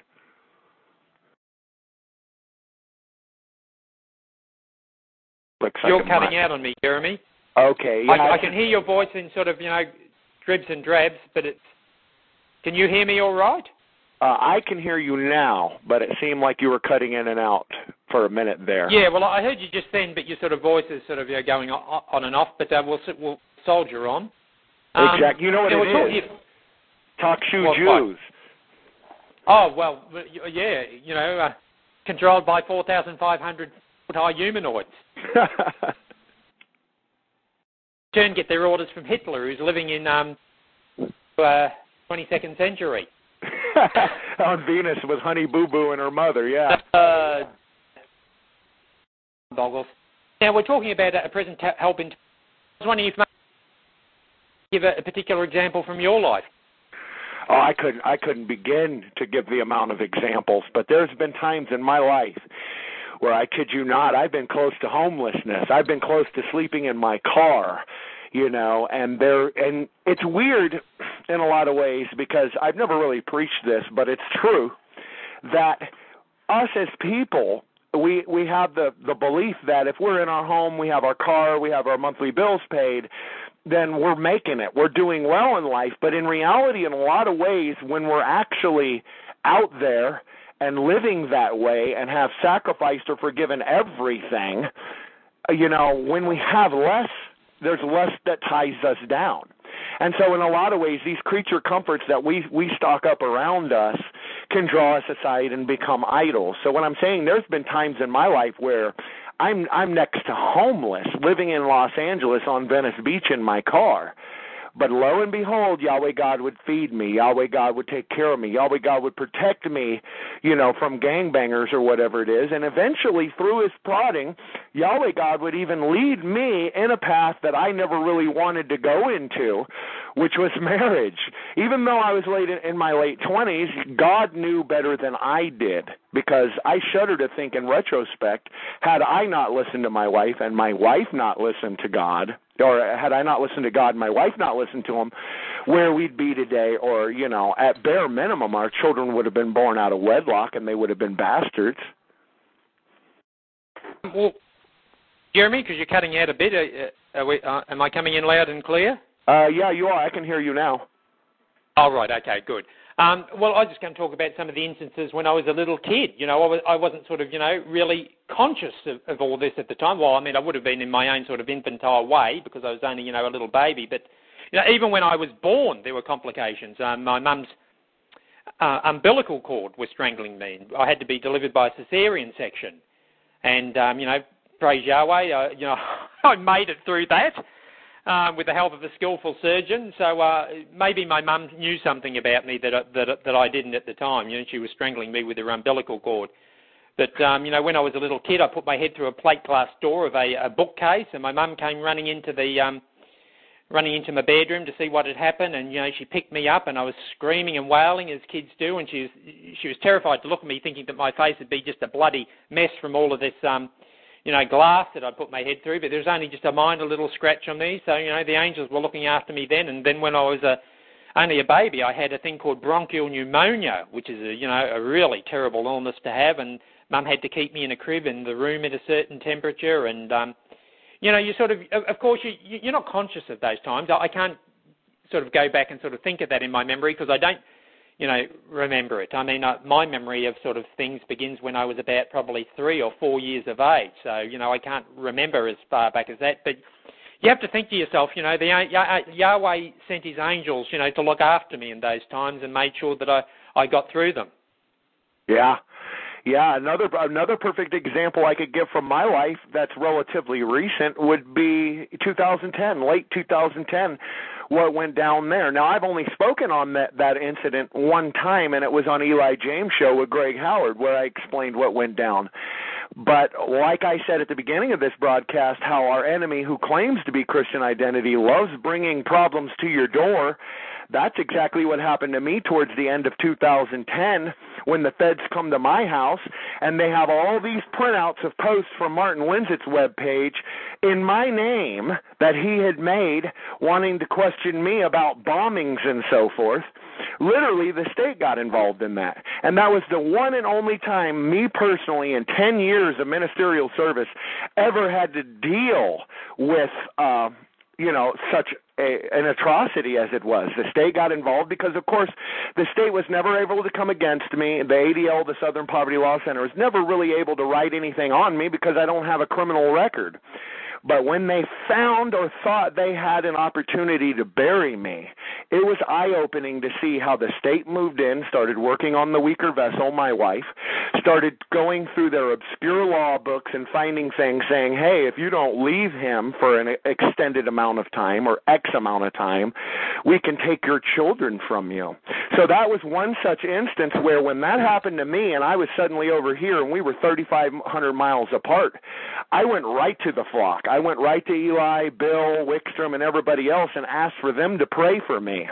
And lo and behold, Yahweh did answer that prayer because I was facing 10 years to life in prison for something I didn't even do.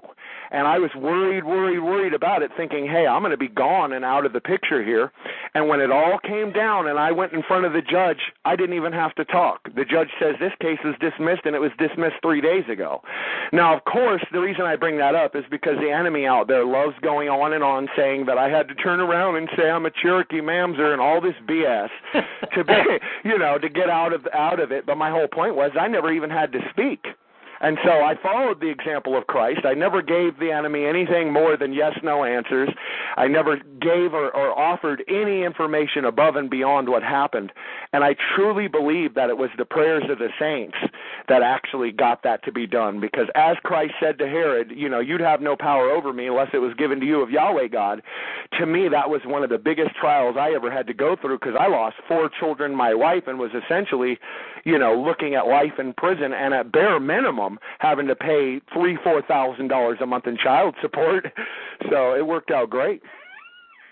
Yes, that must have been an incredibly traumatic time for you, because you were sort of beset on all sides. You're not only were you having difficulties with your family and what have you, but you're having problems with the law and facing jail time. Not only which would have permanently separated you from your family and your ministry. And when those things come upon you, they just sort of just pile on top of you. It's sort of like they smother you, and all you can do to catch your breath, to get a bit of air, is to just seek Yahweh and to elicit the prayers of others. I know that I and a whole lot of other people were praying for you at the time, and you were very much in your prayers, and it just goes to show that prayer really does work.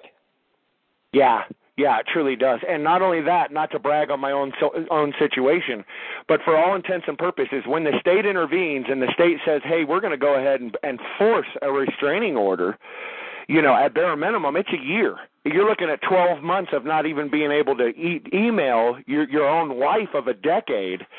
It was really, really hard. And that, of course, didn't last. We were only apart 6 months. Boom, I was up in Washington, and we've been together since, and in 13, 14 years of marriage, that was the only time we were apart. But it does go to show how the enemy operates. And I think in a lot of ways, just like with the takedown of Eli James' site by the ADL, what it does is strengthen us. To me, in retrospect, I look back and I say, you know what? That was God more or less waking me up and saying, you better get ready because it's going to get worse.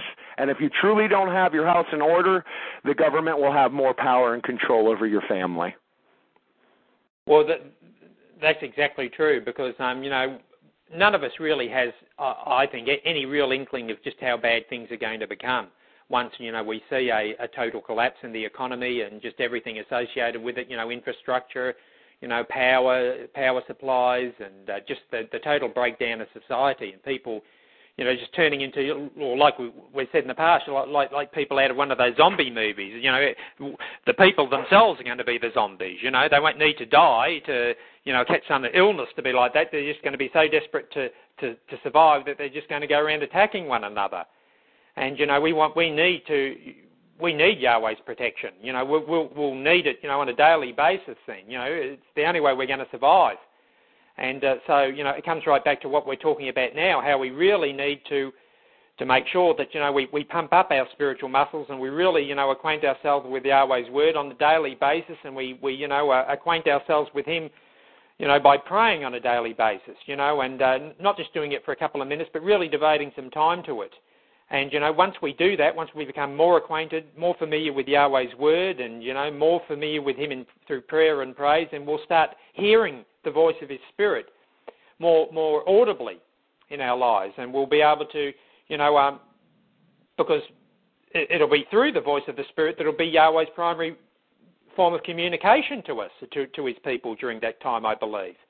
Where we'll need to listen out to it to know, if we sense that, that Yahweh wants us to move from a certain place to another, then we'll have to go with that. We won't be able to sort of stand around and sort of debate the issue, but, if we're getting that feeling from the Spirit that we should be doing that, then that's what we'll have to be doing. As it says in the book of Acts, it seemed good to the disciples. They felt that prompting from the Spirit, and we need to become sensitive to that and, to get quiet within our own selves to quieten the storm of, worry and anxiety that we have in our minds to clear all that up so we can listen out for the Spirit's voice.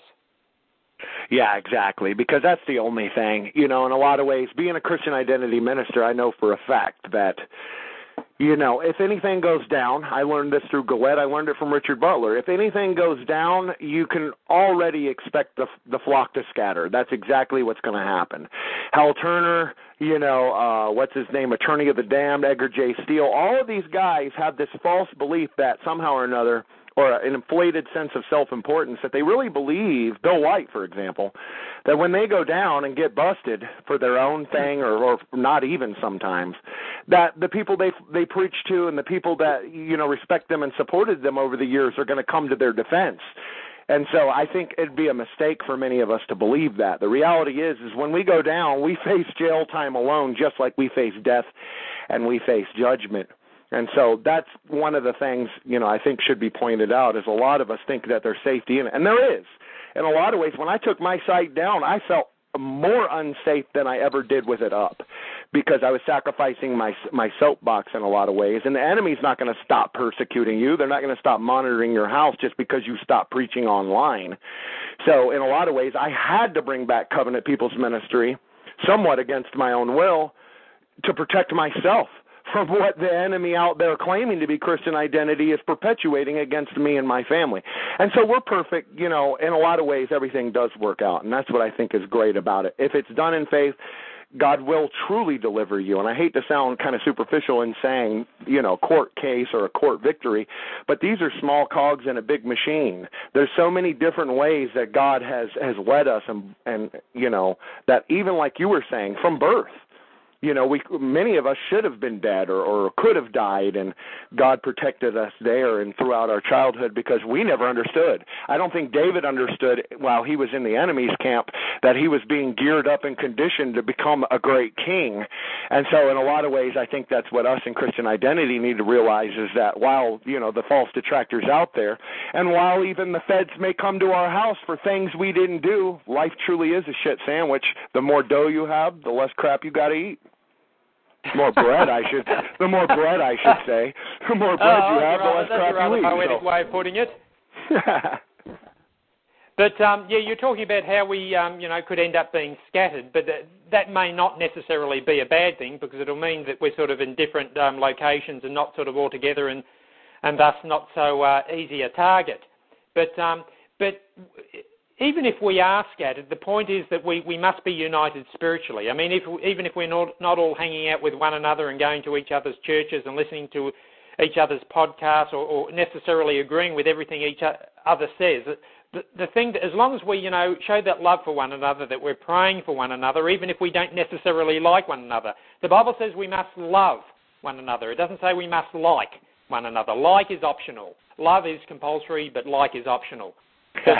But the point is we need to be praying for one another, that we're all going to be counted worthy in that day, that we're all going to be strong enough to endure the tests that we're going to have to go through. I mean, that's pretty much what my book is all about, is having to endure until the end. And, it's important that we do endure until the end, and that we not only look out for ourselves and, the people that like us and the people that love us, but those people in Christian identity who maybe don't like us or love us. We've got to, keep them in mind as well. Because, when Christ went to the cross, Jeremy, it wasn't just the Jews spitting at him and jeering him. It would have been Israelites too, pure-blooded people of the holy race who would have been jeering him and, calling him names. And, he died for those people as well. So we need to, have that little sacrifice for other people in our prayer time and just our thought time.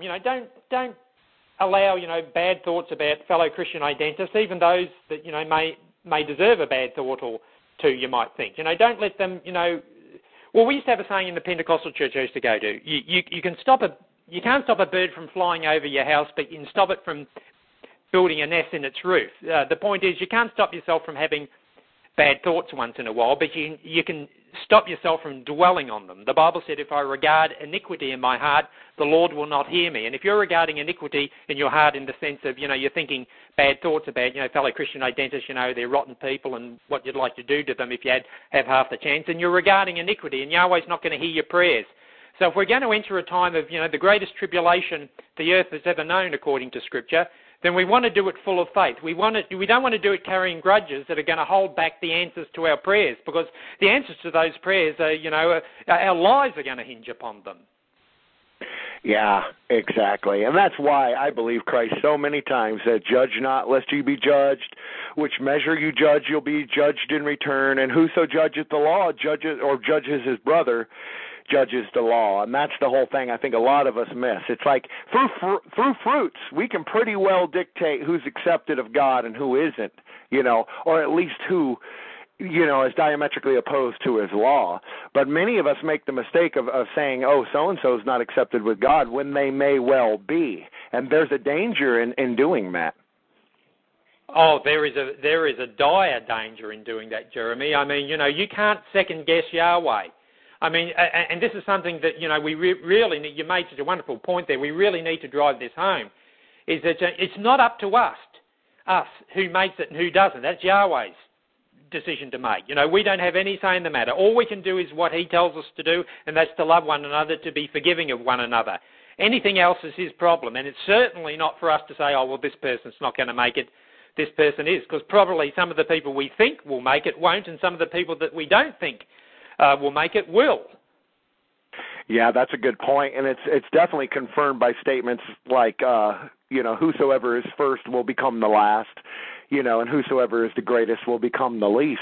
That's the whole point. Men love debating, For example, here's a perfect example of this that comes from the Bible. In that movie, A River Runs Through It, with Craig Sheffer and Brad Pitt, there's a point in the first 15 minutes where the man is out and he's fishing with his two sons. And Craig Sheffer and Brad Pitt both catch a really nice trout. They're fly fishing. And they're arguing over who got the bigger fish. I got the bigger fish. Brad Pitt's like, no, I got the bigger fish. And lo and behold, Daddy whips out his meat, and he's like, look, the Lord has blessed us all today, and walked off. Now, I'm not saying that movie's good, but it's pretty much the same analogy that we read in the Bible where the disciples were saying, who's greater in the kingdom, who's greater in the kingdom? And Christ was like, whosoever is the greatest on earth will be the least in the kingdom. Well, the Bible says you have to, to get a good position in the kingdom of heaven, you have to become the servant of all. You have to serve one another. And that doesn't just mean just delivering the word to them, preaching to them, via a podcast or in an article or something like that, but it also means to serve them as in to put their interests, their needs, their desires before yours, and also to put their feelings before yours, to make sure that you forgive them, that you don't hold grudges against them, and you don't go around backbiting them, even if they've done something to you that, they shouldn't have. We cannot wait for other people to do the right thing to us, Jeremy, before we do the right thing to them. I mean, if that was the case, then Christ would never have died on the cross for us. Yeah, that's true, and that's the whole point. The blood of Christ truly is sufficient, and that's the point. I covered last night towards the end, where it talks about, or Peter does, he says it would be better for many people to have never known the truth than to turn from the holy commandment that is given unto them, and that's the whole aspect. If we understand that Christ's grace or his blood was enough to forgive us of our sins, then we can't limit his grace and his blood by saying, well, it's definitely not enough for so-and-so. When they're a trying Christian, that's always been my prerequisite and the only basis of, judgment I have is the person trying or not? There's people out there who self-aggrandize, call themselves CI, and do nothing but attack other ministers, and I can assure many of the listeners that the people who are trying, who have a good heart and actually trying to get deeper into the theology, as opposed to those who are slandering them, have a much better position when it comes to judgment. And I would say to any Christian identists out there who perhaps don't like the direction this podcast might be travelling in, or don't like, us having Pastor Eli on or anything like that, rather than, if you think we've done something, unscriptural, then by all means, state your scriptural case. But when slander starts to creep into things, that's when you have to cut your particular, argument off. Just keep it scriptural. Just say, I believe they're doing the wrong thing because the Bible says that, and leave it at that. But also what you need to do is pray for us. That we preach the word more accurately. We have a podcast that's more pleasing to Yahweh, rather than just to sit back there all the time criticising it.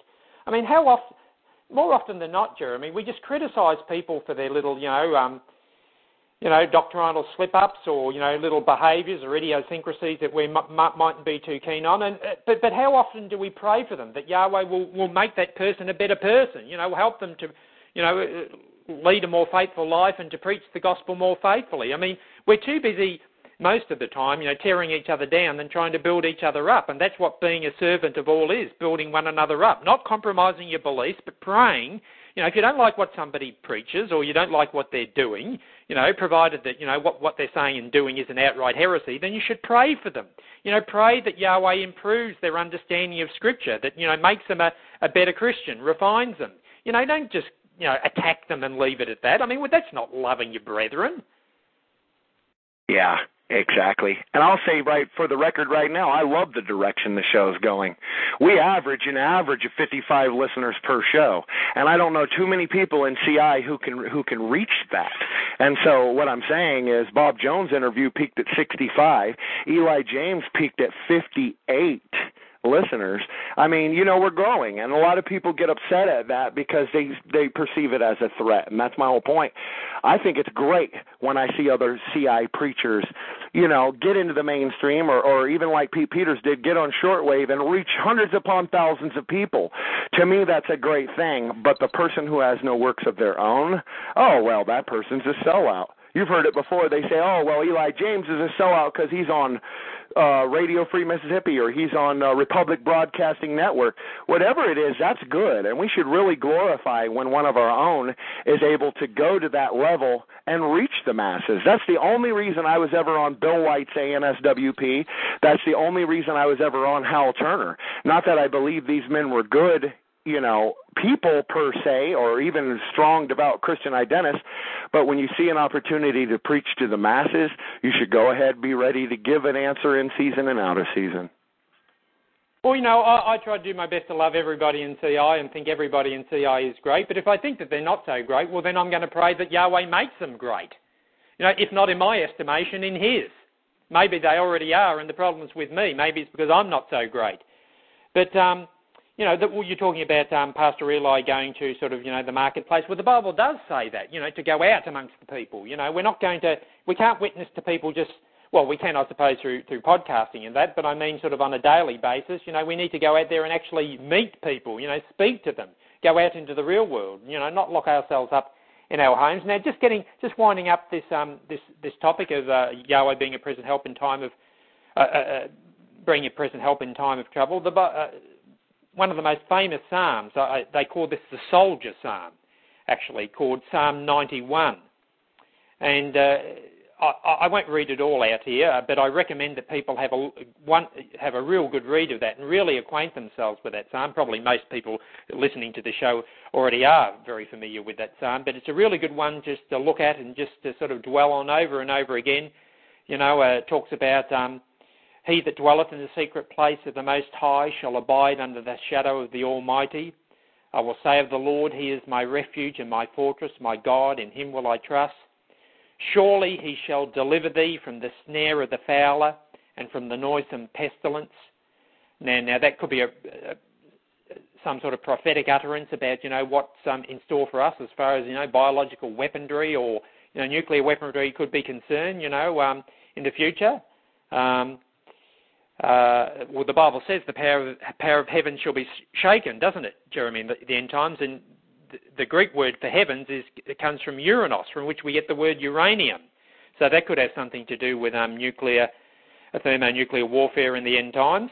It talks about here, thou shalt not be afraid for the terror by night, nor for the arrow that flieth by day. That could be a, ICBM, or that could have a sort of a metaphorical fulfillment and a literal fulfillment, that particular verse.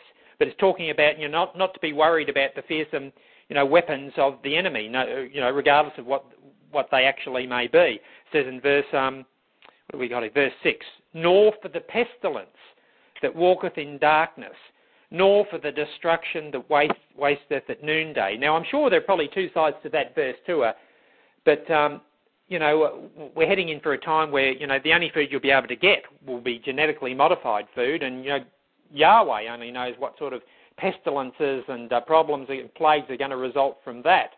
So, the Bible says, I think, a third of our people are going to die from plague. So plague is going to be a major issue for us, when the Great Tribulation really sort of, kicks into full gear. So, we need to be aware of the fact that Yahweh is going to protect us from those things and be confident that He will protect us from those things. And just in verse 15 it says, He shall call upon me and I will answer him. I will be with him in trouble. There's that thing again, a present help in time of trouble. I will deliver him and honour him. So they're wonderful promises from Yahweh. He's going to deliver us from trouble. He's going to deliver us, and he's going to honour us. We're going to, stand head and shoulders above, what's happened to us. He's going to make us look good, in other words. And in verse 16, the last verse, with long life will I satisfy him and show him my salvation. So Yahweh is going to ensure that he protects us, he shields us, he's our rock, our fortress, he delivers us from trouble, he honours us, and he's going to satisfy us with a long life, and ultimately show us his salvation. Of course, his salvation ultimately is eternal salvation. Yeah, that's a beautiful prophecy if you think about it. All the promises made that were made to the Israelites and the Israelites alone, it really goes to show the only thing that can drive that, would be a paternal instinct. And I believe, and I've said it in the past in a lot of ways, that I don't think the average man or woman will really understand why God commands a lot of the things he does until you have children of your own. That's the reason why he sets boundaries and limitations. But, while there's curses for disobeying him, there's also blessings. And that's the thing. I think a lot of people think, CI is looking for going to be raptured away to heaven and going to be all these things. It's not only a blessing in the world to come or the kingdom age, but it's a blessing here and now. A perfect example, don't eat pork. Don't smoke cigarettes. You do those two things, you're going to have health problems. Don't be a drunk. You do that, you're going to be a byword, and an abomination to the average Joe. And so while everybody, while every drunk wakes up with hangovers, they sit there and they wonder, why didn't God warn me? Why didn't God tell me? He did tell them. Every morning they woke up with a hangover. God was saying, hey, you should have straightened yourself out then. So I think a lot of it is listening for those prayers and for those promises and doing exactly like you said, reminding Yahweh God. You say in your word, if I do this and I'm obedient, then you will deliver me. And it's really just that simple. Well, it says in Jeremiah chapter 1, I think, or is it chapter 2? I think it's chapter 1. God is watching over his word to perform it. That's the Amplified Version. And that's such a wonderful scripture, isn't it? God is watching over his word to perform it in our lives, watching over his promises, which are part of his word, to perform them in our lives. We talk about, how Yahweh... I don't think I'm being blasphemous by saying this, but Yahweh does have one vulnerability, and his vulnerability is that Yahweh gets lonely. He wants company. He wants, the best company, faithful company, loving company. He wants children to be around him that love their Heavenly Father and want to be in his company, and he wants to be in their company. But though he has that vulnerability, if you can call it a vulnerability, he has impeccable standards. He demands that we be, perfect to him. And even though we can't be perfect in this mortal coil, we can be in the next life. But he will, despite the fact that we can't be perfect right here and now, we can be perfect in his eyes through the sacrifices of Christ. The more that we follow Christ's standard in our lives, and the more he's going to see us as types of Christ, with a small c, not as Jesus Christ, but as somebody who's covered by the righteousness of Christ, as somebody who bears the characteristics of Jesus Christ. And, once we do that, Yahweh will see us as perfect, even though in the natural sense we're not. And, the whole Bible story, as we've mentioned before, Jeremy, is simply Yahweh wants his children, loves his children, wants us to be with him, and wants us to be blessed beyond, all comprehension. I mean, that's the Bible story right there and then. I know you can embellish it with a lot of other things, but I mean, in a nutshell, that's it. So it's very important that, we be his children, we be loving children. We tell our Father that we love him and we appreciate him, we praise him, and we honour him. All Yahweh wants us to do ultimately is to recognise who he is, what we are in his sight, and that we're nothing, without him, and that, he will do all the rest. Yeah, that's a perfect example, of what I'm saying as well, is like if we as children go to even our fleshly dads or fathers on earth only when we need money, only when times are hard, only when we get in trouble, then it stands to reason that the father is like, hey, I have an ungrateful son. This he only comes around when he needs something. And so it's not, too far-fetched to state that Yahweh God feels the same exact way if we don't pray to him and thank him for our blessings. It's almost as if we are ungrateful children, because we are if we don't acknowledge that it comes from him.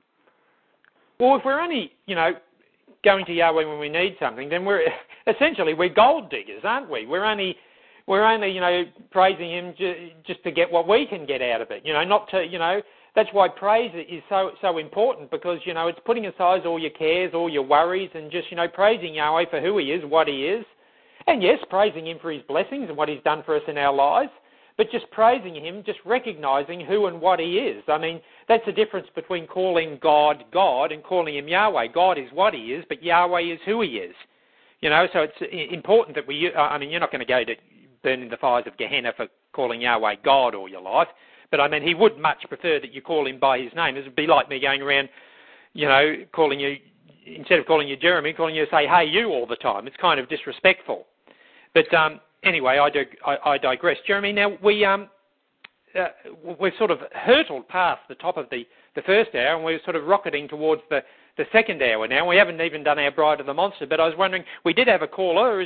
Would that caller like to chime in here, or do we have another caller on, or? Yeah, this would be a perfect time to actually put the call out if anybody, and we're up to quite a few people in the chat room. If anybody wants to call in or has a serious question, pretty much pertaining to anything, feel free to do so. Buddy from Pensacola dropped off about 5 minutes ago, so maybe he'll call back. Sorry about that, Buddy. We should have had him on at the top of the hour. He got sick of listening to us, not to worry. No, we have covered quite a bit so far, haven't we? Yeah, we truly have, and that's the beauty of this free format like that, is we don't try to box ourselves into one particular format. That's the reason why we don't have to have 4 or 5 different shows out there. We can just do it under one banner. If people want to understand Compare, then they should just go listen to Compare. They don't need somebody to tell them what it says. And it's good how you do the director's cut of the show. I'm in the regular edition. I'll bow out after about a couple of hours. But then you'll stay on for about an hour and a half doing the director's cut, doing a sermon. And that one you did the other last week, that was, I think, your longest uninterrupted sermon, I think. That was something like an hour and 40 minutes. It's amazing, too, to do all that on not even having a cell phone, 5 hours, not being able to go to the restroom. But part of the reason I do that is because I learned from the Feast of Tabernacles 08 with Eli James, is when you have the bull, grab them by the horns and ride them. To me, in a lot of ways, when there's still 30 people sitting in the line, waiting and listening, it's better just to preach and go ahead and do it and fill it. And so that's the reason why. If no one's listening, then I'll go ahead and hang up. But as long as they're listening, I try to usually feed them. Hello? Hello? Can you hear me, Jeremy? Hello, Jeremy. Am I still on air or am I not? Okay, my real name is, and my telephone number, my address is, you can...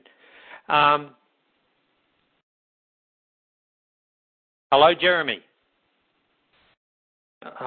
Jeremy, if you can hear me, I'll hang up. I'll go to my computer and just see what the deal is. I'll come back, but I will hang up.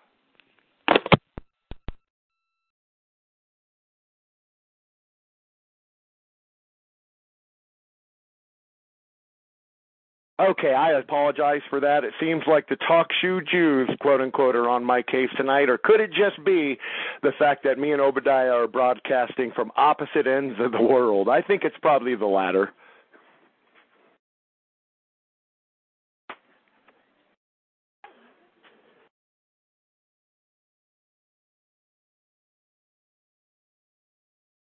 Okay.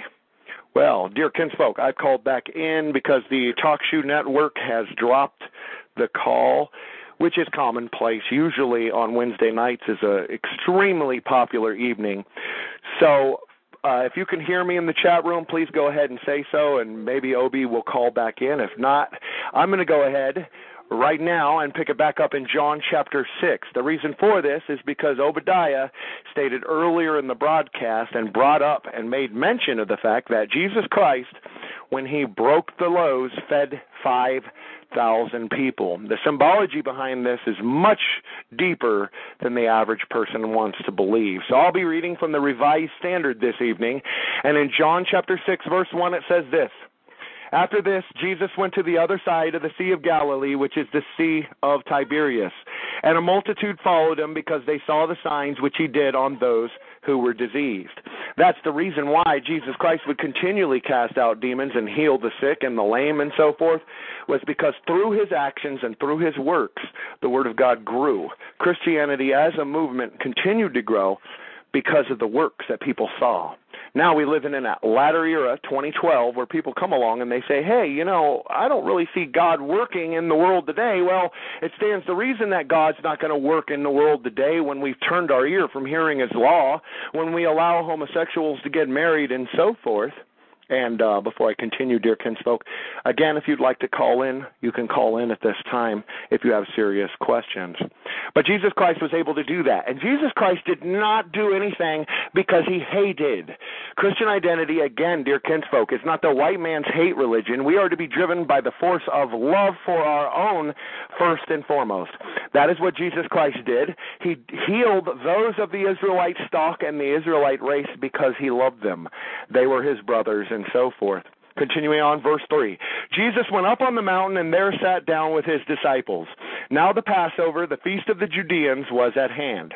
Lifting up his eyes then, and seeing how a multitude was coming to him, Jesus said to Philip, how are we to buy bread so that these people may eat? Question. Now why would Philip ask this? Because it is the first instinct of every human being down here, the natural man, to wonder about his belly, to worry about where he'll be clothed, how his bills will be paid, and how he's able to make money and provide for his own.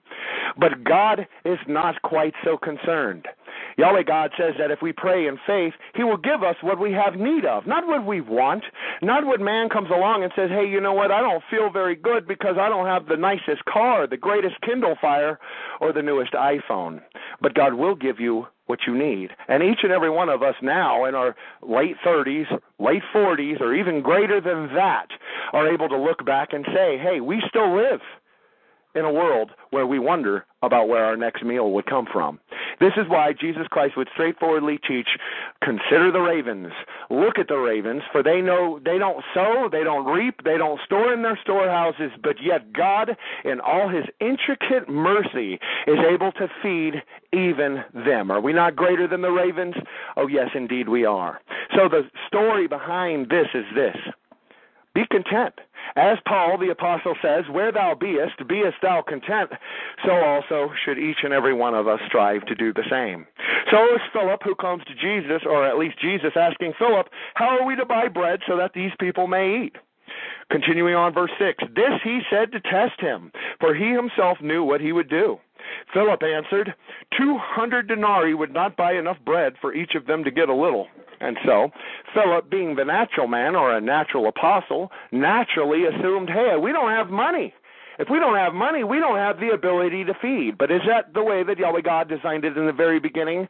Oh, no, indeed. In fact, Yahweh God has it designed so that those who are truly blessed by him, through the aspect of agriculture and so forth, will be able to come along and sow. What we reap is what we sow. But not so in Satan's kingdom down here. Because the way of it is the Jew will come along and tax the farmer, take his goods, or at least give him bottom dollar value for what he grows, because he truly is blessed and they can't grow anything, and then turns around and charges you twice as much for what it was. But God did not design a fiscal monetary system. God did not design it so that we have to pay property taxes and pay a bank for the right to live. Rather, God designed it so each and every one of us should be able to go out and homestead, and the amount of land that we're able to homestead, the amount of crops that we get, are 100% contingent upon how much we bless Yahweh, or Yahweh God blesses us. If God does not bless us, then frankly, we won't eat. And that goes back to the teaching, if you don't eat, you don't, or if you don't work, you don't eat. Neither should you eat. Of course, the flippant Christian will come along and say, well, that means if you don't work and make a paycheck, you can't buy groceries. But in reality, it means if you do not work for the things of God, you will not eat the deeper things, or the word, the milk, or the meat. you will not eat the deeper things. And even on a superficial level, if we do not get out, do the work ourselves, and plant a seed, then it can never grow.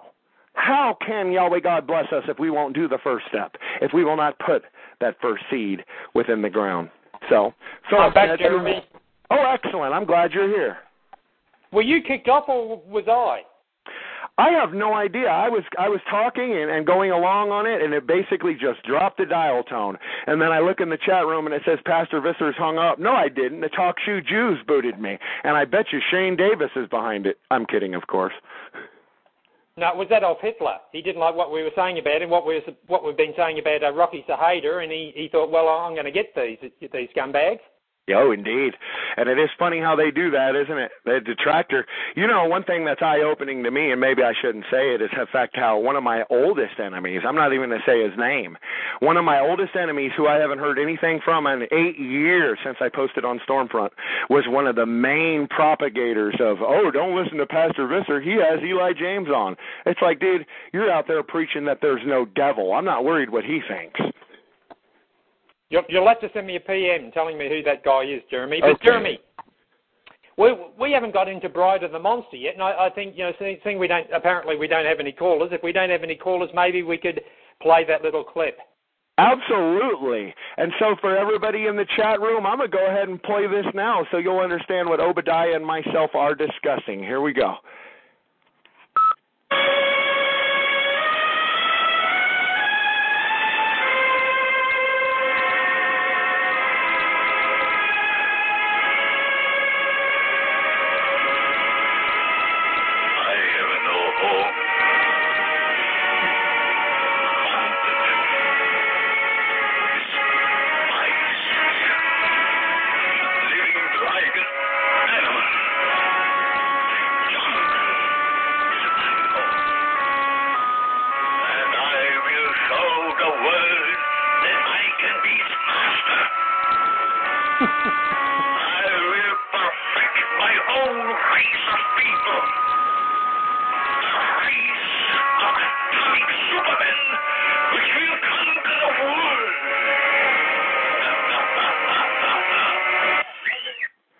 Gotta love it, don't you? Hopefully that played pretty clear. Was it Bela Lugosi or Martin Lindstedt? That's a good question. I will perfect my race of superhumans, and they will take over the world. You know, the fact that Bela Lugosi at the time he said those words was so strung out on morphine and heroin, I'm inclined to say that it's probably Martin Lindstedt. Yes, I'd have to say that. I mean, just listening to that, could you imagine what Bela Lugosi would have done if he did the movement turd? I could just picture it now. Greetings, swaggers and mam's-ass clowns, across the fruited knuckled sod plain, in the open air, coast to coast, not house, factory core, Babylon. It's just like Bella at Orgy of the Dead, where he says, pull the string. I could just hear him saying, that Melanchthon answered Jeremy Visser. With my race of atomic warlords, I shall destroy him and open Jenga Bender, the transgender Aussie Poofter. I shall skin alive and goad him. Well, I suppose I should state the obvious that if Marty Lindstedt is Bela Lugosi in Bride of the Monster, then that means Shane Davis, a.k.a. Logan Hunter 88, must be Lobo. Oh, well, I actually make mention of that, Jeremy. You stole a bit of my thunder there, but maybe, Jeremy, you might want to give a little bit of background about Bela Lugosi and particularly his involvement with Edward D. Wood Jr. and who exactly Edward D. Wood Jr. was. Okay, sure, yeah. Bela Lugosi, I think most people know, was Dracula, 1934, in the original Universal picture Dracula. And Bela Lugosi, in the opinions of many, not myself, however, is considered to be the best actor who ever played Dracula. But unfortunately, Bela in the late 30s and early 40s became typecast, like many people do. And because he became typecast and only known as Dracula, Hollywood shunned him and basically said, hey, we're not going to hire this guy for any other movies because everyone expects him to be Dracula. Well, Edward D. Wood Jr., the director, much later in the 50s came along and found a broken-down Bela Lugosi, unfortunately, because he was typecast and because what little royalties he made off the movie Dracula more or less went up his arm, and was able to very briefly before his death regenerate a small career for Bela Lugosi. Now, Ed Wood is known as, was actually rewarded the Golden Turkey for being, according to the powers that be, according to them, was the worst film director ever.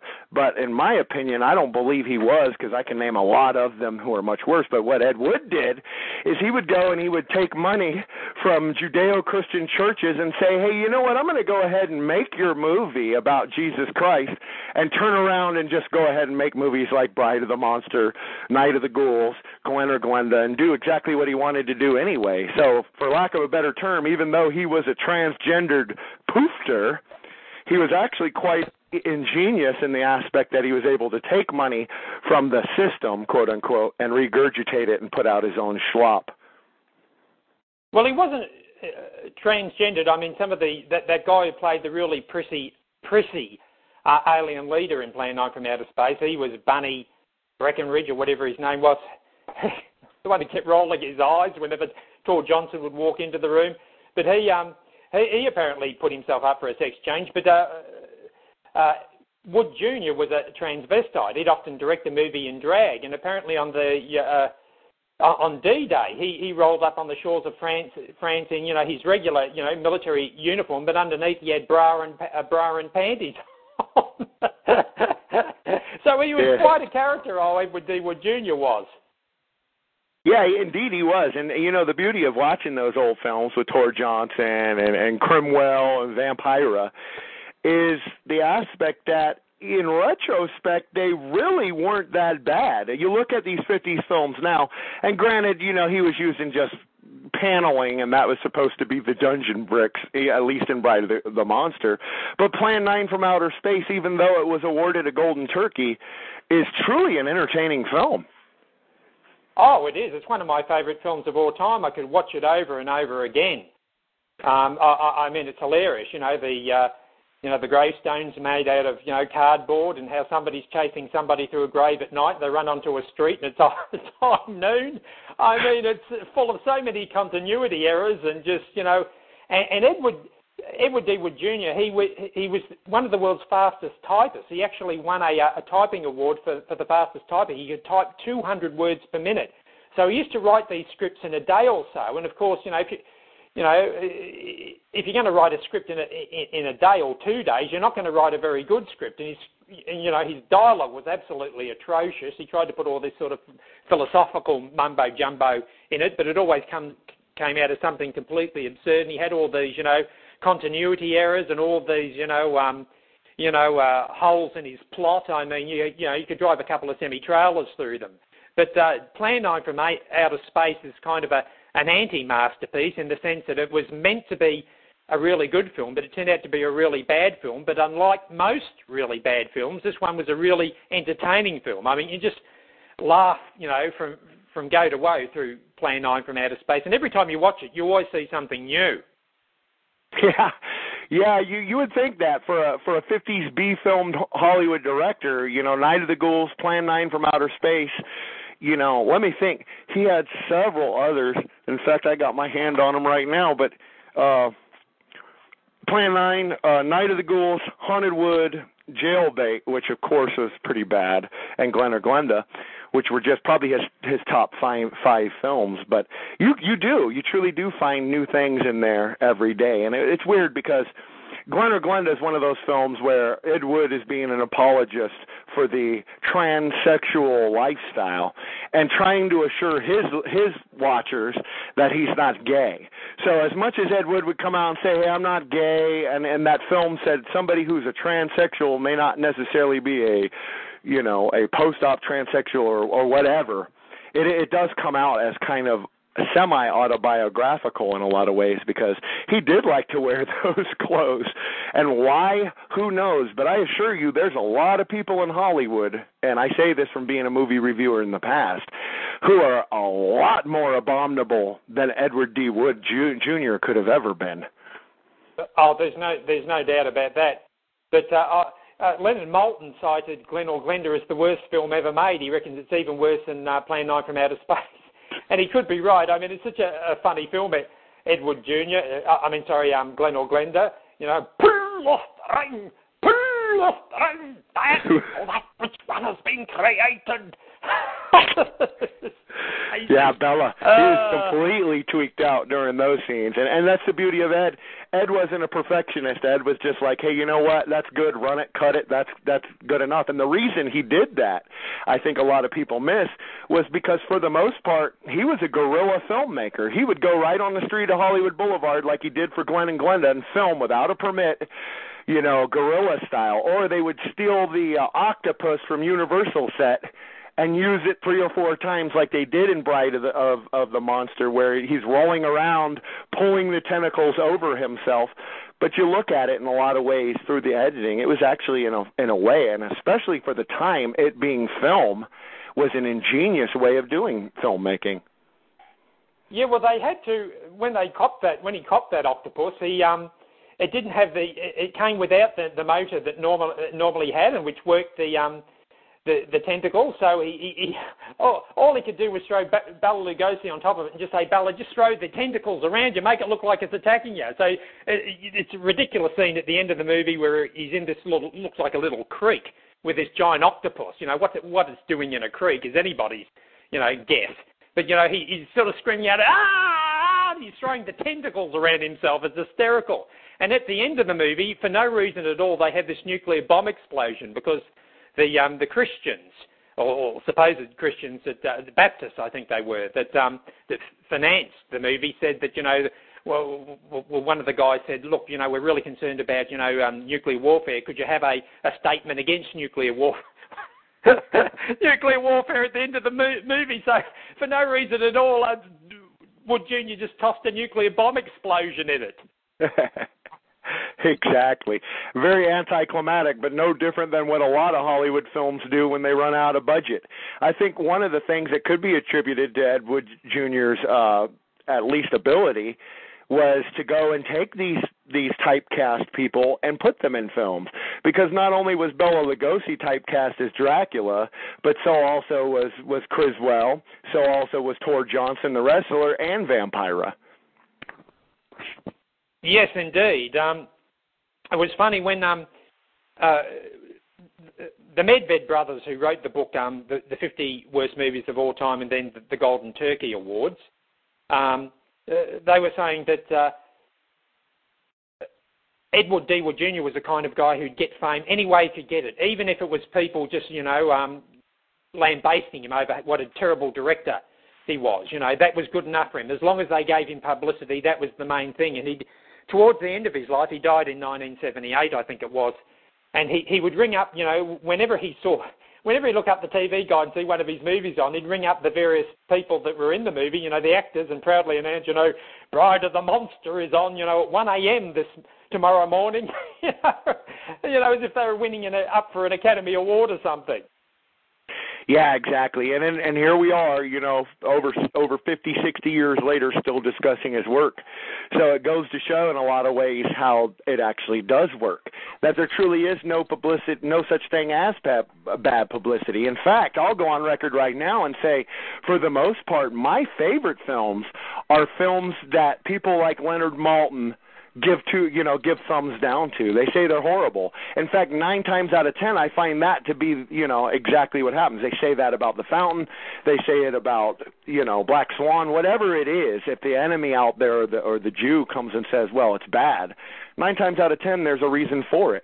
And I'm not saying that just to be a rebel. I'm just saying I have found that for the most part, what Leonard Maltin gives 5 stars to is Titanic by James Cameron, which was an abomination comparatively to the original. Now, you said one movie there, The Fountain, did you say? The Fountain, yeah, that's a film by Darren Aronofsky, who is a Jew, but he also directed Pi and Requiem for a Dream, The Wrestler, and Black Swan. And in Pi, I'm sure you're well aware, they were talking about the Talmud, they were talking about the Kabbalah, the Jewish Kabbalah, and how many Jews believe that there's a numerical value for everything, that if they're able to crack that numerical value, they're able to actually access the throne of God. So it's kind of symbolic or semblance of Rosemary's Baby by Polanski, where the self-loathing Jew comes out and starts talking about Jewish blood libel. I saw a film the other week that kind of touched on Jewish ritual murder, called Sinister, one of the scariest movies I've seen in years. In fact, one of the best horror movies I've seen since the original Jeepers Creepers. I think Ethan Hawke's in that. Yeah. Am I right? I've heard good things about that. I won't tell you anything about it because I'll ruin it for you, but keep an eye out for that. That is one scary movie, really well done. That was a real surprise. And Jeepers Creepers, that was a great movie, but that was directed by a guy who was arrested on charges of pedophilia. So that has a whole interesting subtext in it, that movie, but that's a story for another night. But tonight we're talking about The Bride of the Monster, and the reason we're talking about The Bride of the Monster, Jeremy, is because I found some disturbing, shocking parallels between the mad scientist, the character Bela Lugosi plays in the movie, and your friend and mine, Pastor Martin Lindstedt. Now, before you continue, I should point out that R.D. Bradshaw, quote-unquote, is in the chat room trolling. And so I just wanted old R.D., the Marty Sock Puppet, to know that if you'd like to call in, R.D. Bradshaw, tonight and express your opinions about the quote-unquote gospel according to Ed Wood, you're free to do so. But continue on, Obi. And we'd love to have Amy Rose 88 call in. Would that be good to have R.D., Amy and Pastor Weidman on, have a panel discussion. In fact, we should set up an end-of-the-year discussion, Jeremy, and we'll invite all of them on. As many sock puppets as Marty wants on can come on the show, as long as Marty doesn't come on the show. That'd be a 3-hour show. We'd have to put a lot of filler in. I'll tell you what, waiting on that one. That's right, and but RD has an open invitation anytime he wants to call in, as long as he's not Pastor Martin Lindstedt. He's welcome to do so. And, of course, we all know that RD is not Pastor Martin. I mean, that's just a vicious canard, a vicious rumour. Well, we don't believe that, of course, here. Anyway, what about these parallels? Well, Jeremy, in Bride of the Monster, mad scientist Lugosi lives in a rundown old house out in the sticks in the middle of what he calls a jungle hell. Mad identist Marty lives in a rundown old house out in the sticks in the middle of overgrown weeds and piles of junk, which his neighbours call a jungle from hell. So that's the first parallel. Is that spooky or what? Yeah, I mean, that's extremely similar coming out the gate, And I suppose I should point out that the beginning of Bride of the Monster, where they come up to that shack that Bella and Tor Johnson live in, was spoofed and mirrored in Rocky Horror Picture Show. So, coming up upon a shack can be a scary thing in the dead of night when it's raining. No, that's right, and especially when there's a smell of tinkle in the air. In Bride of the Monster, Lugosi plans to take over the world with a race of atomic supermen created in his laboratory. Marty... oh, dear, I hope I can get through these. Marty plans to take over the world with a race of supermen he calls his 10,000 warlords, created in his laboratory, his pet term for his imagination. That's a good point. He's been espousing the 10,000 Warlords project, and I think he's up to 2 warlords now after a decade. Pretty good going, I think. Not. In Bride of the Monster, Lugosi keeps a giant octopus in a tank of water in his basement. Marty keeps a giant de facto who's built like a tank on a waterbed in his bedroom. Yeah, he does. He has to hose that one off, doesn't he? I know a couple times on News Guy, he'd be like, I got to go slop the hog. I got to go feed Roxy. That's a good point.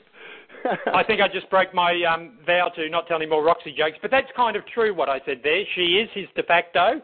She is built like a tank, and she does spend a lot of time on the waterbed in his bedroom. So I don't think, that really... You can't call that slander or anything. That's just a simple statement of fact. Exactly. It's not slander. It's true. That's right. Are you ready for another one? Here's another parallel. You mentioned this one before, kind of. In Bride of the Monster, Lugosi is assisted by a hulking manservant mute called Lobo. Marty is assisted by a dorky manservant called Logan, who's rendered mute by dint of the fact that every time he calls into Marty's show, Marty won't let him get a word in edgewise. That's so true.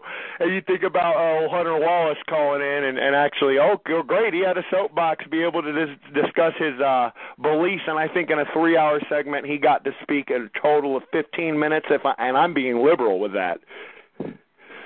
I mean, that is a disgrace, isn't it? I mean, if you're going to interview someone, if someone's going to do you the courtesy of coming on your show, then you should at least shut up while they're speaking and let them actually get to speak. Yeah, exactly. And that's the thing. When it comes to Lugosi there, it's all about self. Okay, here's our final and perhaps most disturbing parallel. In Bride of the Monster, Lugosi meets a horrible end entwined in the tentacles of a rubber octopus. Marty will meet a horrible end entwined in a straitjacket in the rubber room of a nut house. Yeah, he will, and that's the whole thing. When you listen to him, now, of course, Bela Lugosi was playing it up for the camera, talking about his race of superheroes that will rule the world. But at the same time, the criminals! Exactly. Marty's dead serious. Whether he's retarded or not is beside the point, but he's dead serious when it comes to this ridiculous aspect. If he thinks he can find 10,000 legit, truly God-fearing people, that are willing to follow him, I say good luck to him, but, he'll be as successful as Bela was in Bride of the Monster and probably meet the same end, get rolled over upon or something. Well, it's going to be 10,000 Logan hunters. Imagine them let loose on the world. Oh, my goodness, could you imagine? And like I said, dear kinsfolk, you were the first to hear it here. For a limited time only, if you buy the brand new 2013 Nissan from Smyrna Nissan in Tennessee, we will throw in a free time travel trip to the moon where you can meet Honey Boo Boo and Adolf Hitler himself, who triumphantly awaits the returns of his loyal reanimated and reincarnated followers. Honey Boo Boo and the Nazis from Mars. Wasn't that an album by David Bowie? I think it was, yeah, where he sings about a lady Boo Boo, and he sings about, a lot of those things. But sure, the Spiders from Mars, the Honey Boo Boo, the Nazi, that was its first title before he actually changed it. He had to change it, of course, to appease like Mick Ronson and several other people in the band. But Bowie was all about space travel and time control to Major Tom.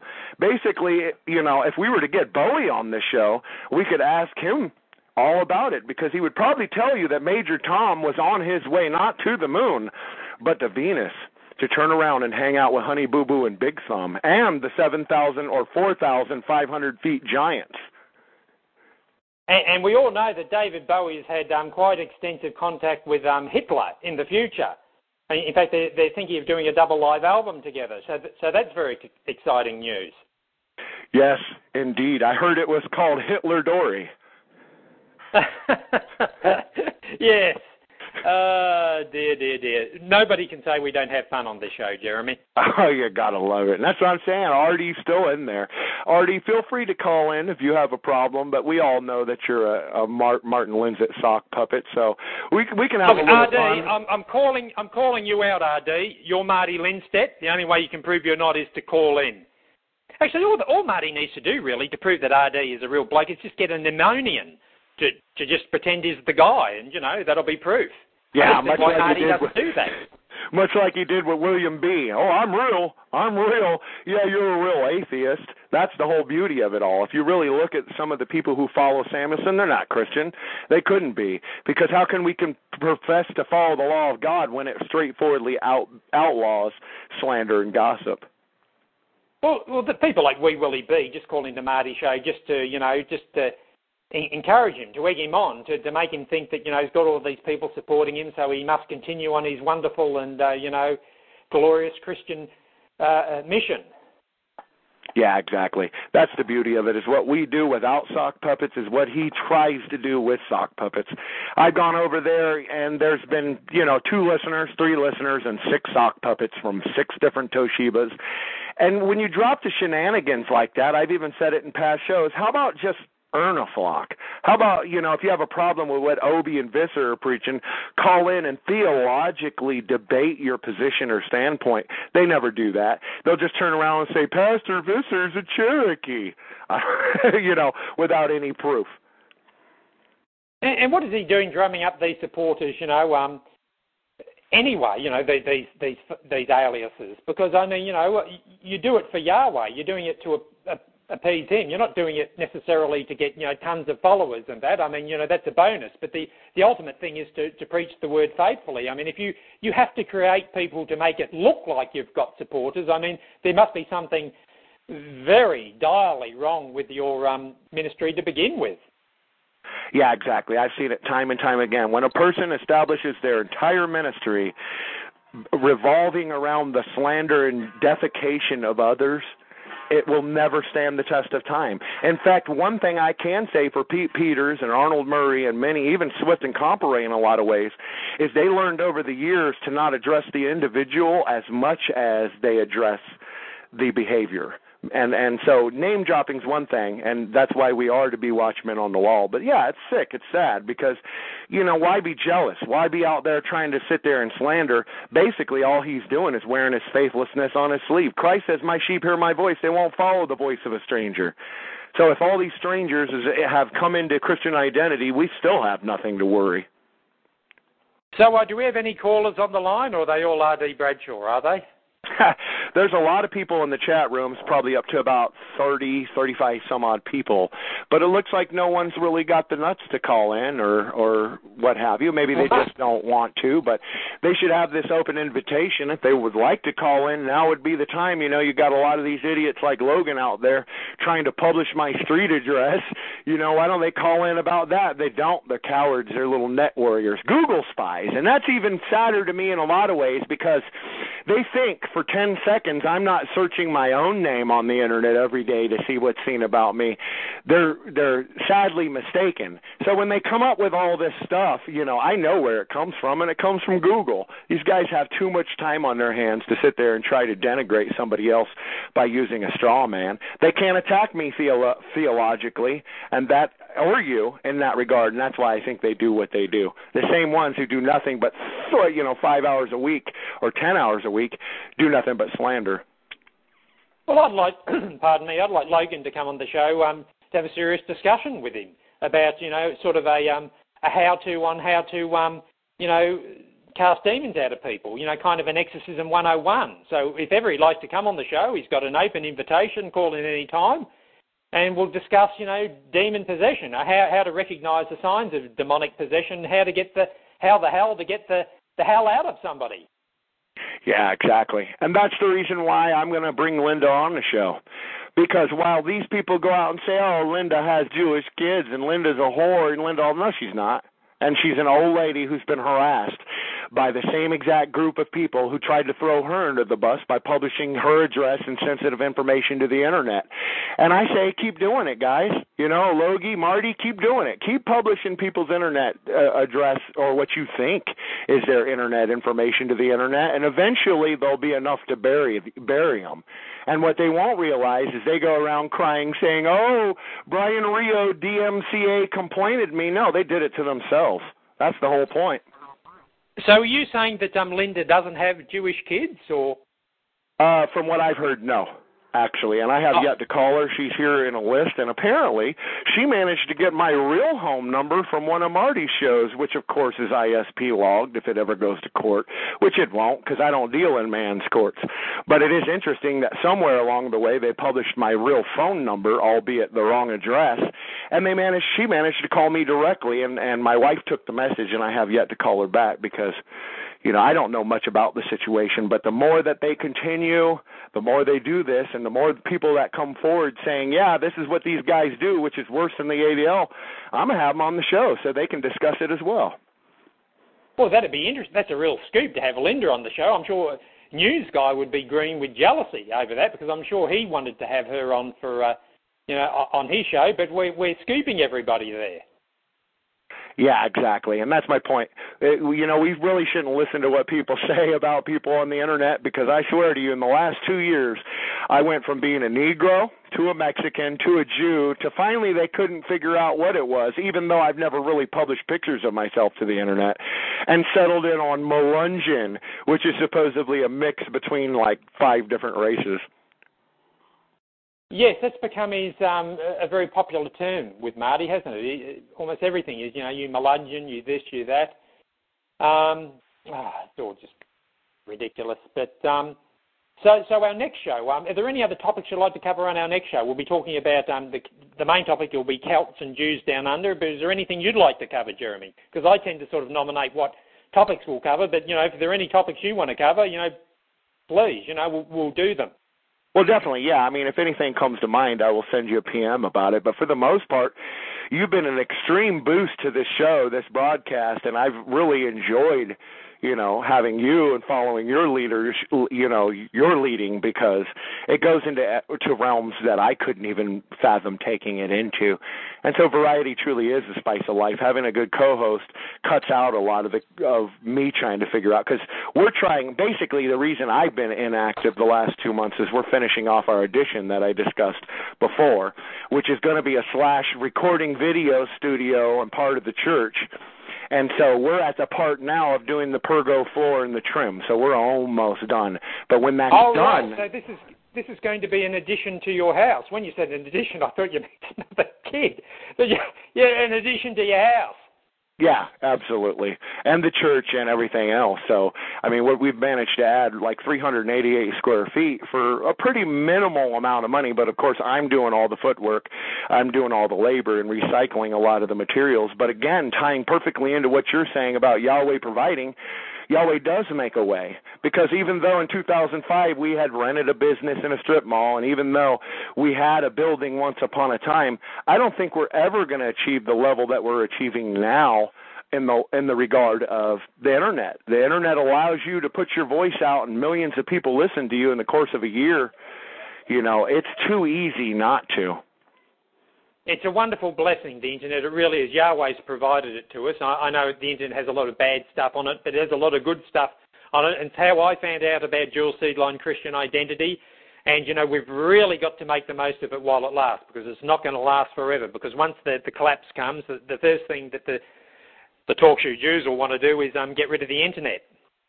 Yeah, exactly. And that's why I showcase and focus upon the aspect of, like, even with Linda or Eli or Bob or whoever it is, the time is now. You can't wait. When you have people willing to be on the show, you should focus and showcase on that. We've got in the works over here, we're trying to get Sherry Schreiner on. We're trying to get Fred Phelps' daughter, Shirley Phelps Roper, on, who many people know is a huge mouth. But getting, the people from God Hates Fags even on this show. Of course, there's going to be a few people saying we're siding with Fred Phelps. I don't care. But having them on to discuss the aspect of how faggotry is an abomination in the eyes of God, we shouldn't really fault them for telling the truth, even though we don't agree with everything they say. Yes, well, some people have people like the writer of, I've forgotten the name of the book now, Civil War II, Thomas Chittum, that's his name. I've got that posted in the Christian Identity Reading Room if anyone would like to check it out. Excellent book, by the way, just talking about, how society is due for a collapse and the various signs thereof. But, people have him on their shows. And he's not a Christian identist by any stretch of the imagination. So, you're not sinning by having people who aren't Christian identists on your show if they're bringing a particular viewpoint that you think might be valuable to people within Christian identity. The fact that I've worked with all sorts of people throughout the course of my life, Jeremy, fags, Jews, wife beaters, adulterers, drug addicts, you name it. The fact that, I work with those people doesn't mean that, I become like those people. Yeah. So we can separate ourselves from the people we have on the show. We're only doing this to try and, to espouse a particular viewpoint over something. For example, like if we're going to have one of the Phelps people on the show, that'd be a show focused on, faggotry.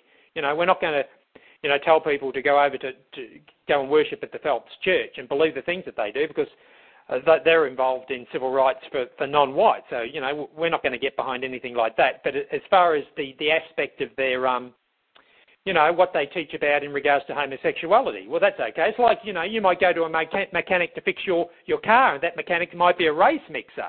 But you're not going to him to, get his thoughts on, whether race mixing is good or not. You're going to him to get your car fixed. So that's the particular information, the value that you get out of that particular individual. It doesn't mean that you necessarily support everything he says and does. Yeah, that's a good analogy as well, because I get a lot of emails from people, and they're like, well, how can I get my mother to believe CI doctrine? How can I get my boss even? And I usually tell them, look, you're not at work to sit and convert people. You're at work to make a living.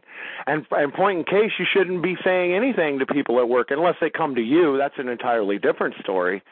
But a lot of people within Christian identity, they get a little truth, they find out who Israel is, and then they run out and they want to teach everybody else when they themselves are on the milk of the word.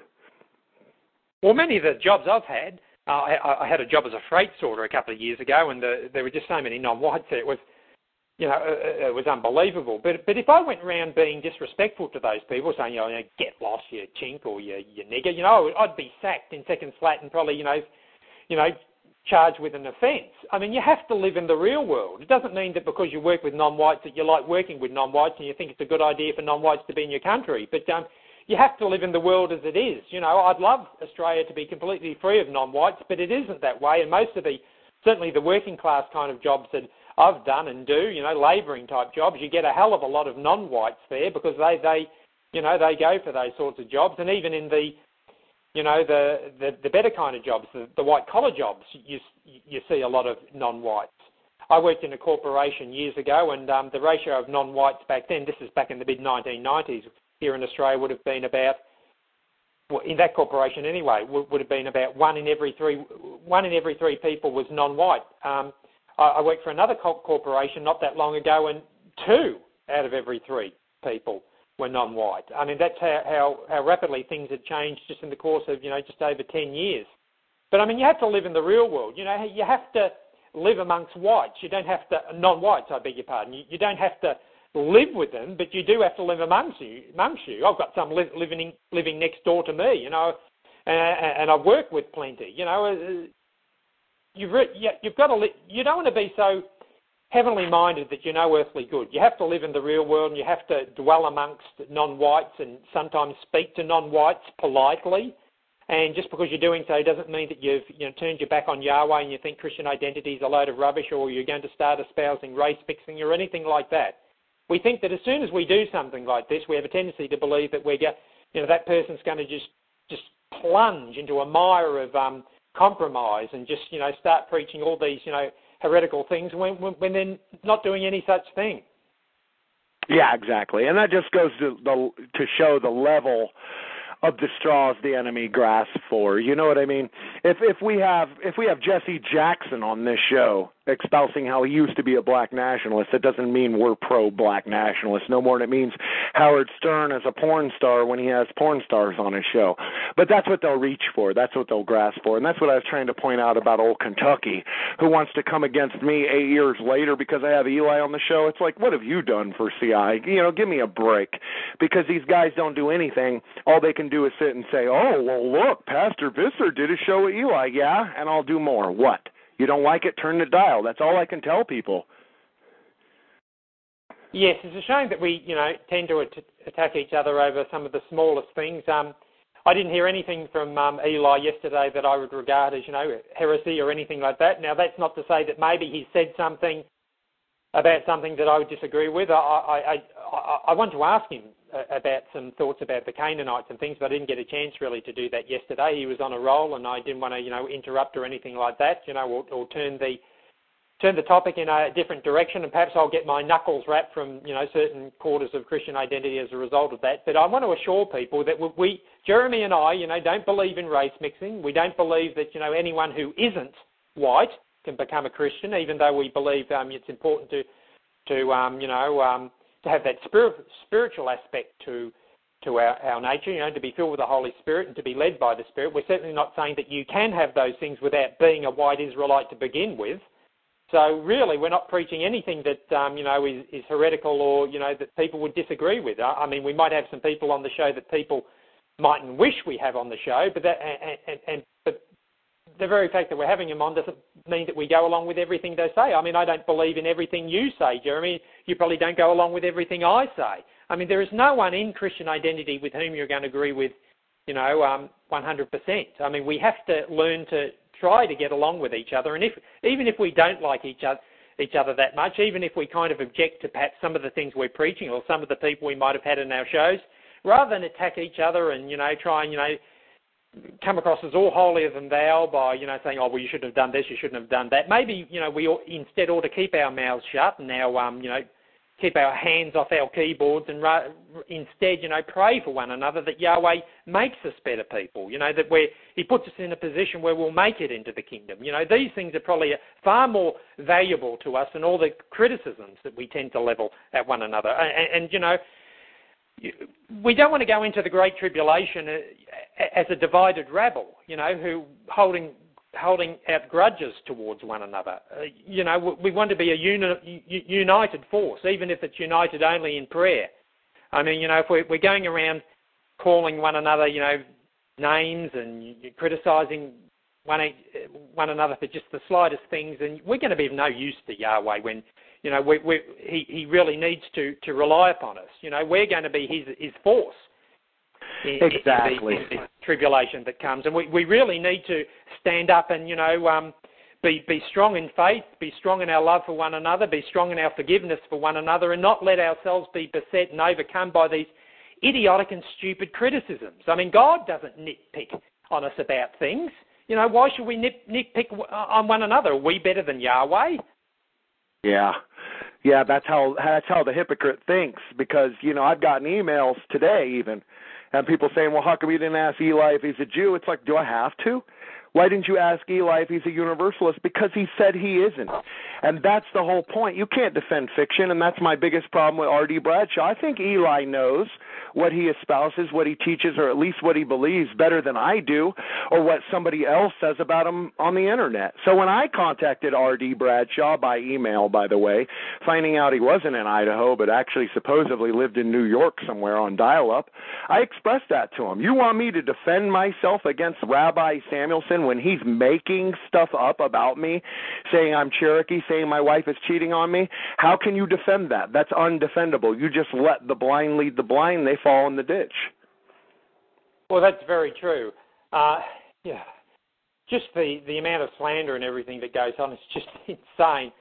But I don't believe Eli is a Jew. And I've heard all these, rumours, all these canards levelled at him. If you have absolute proof, something that will stand up in a court of law that he is a Jew, then show us it. I haven't seen anything yet. I mean, I have people who call me a Jew. People call me a transsexual, for goodness sake. There are a lot of well, I won't say a lot. That's kind of boasting, but there are a couple of women at least that would kind of disagree with him on that point. I digress. The point is. Got to moving right along. We've got to stop telling these lies about one another. Just look, if you don't like someone, you don't like their theology, fair enough. State your scriptural case and then shut up. Because anything else you're going to add after that is more likely than not going to be slander. And if you slander, as we saw last week, and we made it very clear from the Bible, from the words of Jesus Christ, from the red letters and the Amplified Version, and from just even the synonyms of slander, you sin. So, don't sin, folks. Yeah, that's a really good point, because that's the thing. When people want to, pound their square peg into a round hole and expect you to believe it as well. It's like, look, I'm not going to believe something, especially if Marty's the only one espousing it. Common sense dictates to children of the devil that's all they can do is lie. And so a lot of us don't even realize the level of the slander and how they actually work for the Southern Poverty Law Center and so forth until we become a target of that. And so that's what I mean. All those people out there who want to hate Pastor Visser, my advice to them is, first and foremost, turn the dial, especially you, Marty, for somebody who loves going on and on saying, I don't care. You're there every single time like a tick on my testicles that I can't get rid of. I wonder why that is. And secondly, then debate. That's the whole point. These guys, all they can do is grasp for straw men. Supposedly, according to R.D. Bradshaw, I came out in full support of James Wickstrom and his adultery, and you know what? I'm still waiting for proof of this so-called adultery. Not that I'm defending Wickstrom, but I'm not going to turn around and call him an adulterer unless it's established by two witnesses. So far, all I know is Marty saying it. Well, if Eli's a Jew, then Bill's a Jew, I'm a Jew, you're a Jew, because he calls all of us Jews.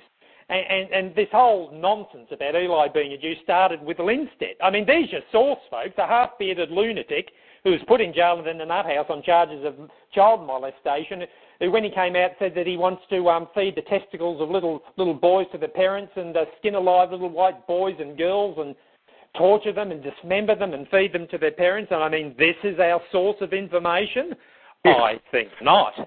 Yeah, it's just like the old adage about in high school and junior high, even the bullies are usually the ones with the biggest inferiority complexes, and that's exactly what we see. Consider the source. A man's known by his enemies. If this guy's turning along saying Pete Peters is a Jew and Bill Fink and Eli James, then you know what? I'm in good company. Go ahead and call me as such. Well, if you don't like Jeremy, if you don't like what he's preaching, you don't like what he's doing, how about praying that he gets better? The Bible says to pray for one another. It doesn't say pray for one another only if you like them and you respect everything that they say. It just says pray for one another, full stop. So that's what we ought to be doing, and pray for the old Ober gender bender. Pray that, Yahweh delivers me from this transsexualism that's got a hold of me. I want my pickle back. Somebody find the dingo. Yeah, exactly. That's the whole thing. So when they say to me, how come you don't sit and ask so-and-so, I don't need to ask Obi if he's gay or a transsexual. I can take Obi at his word in the belief that Obi knows what's best for Obi and Obi can speak for himself.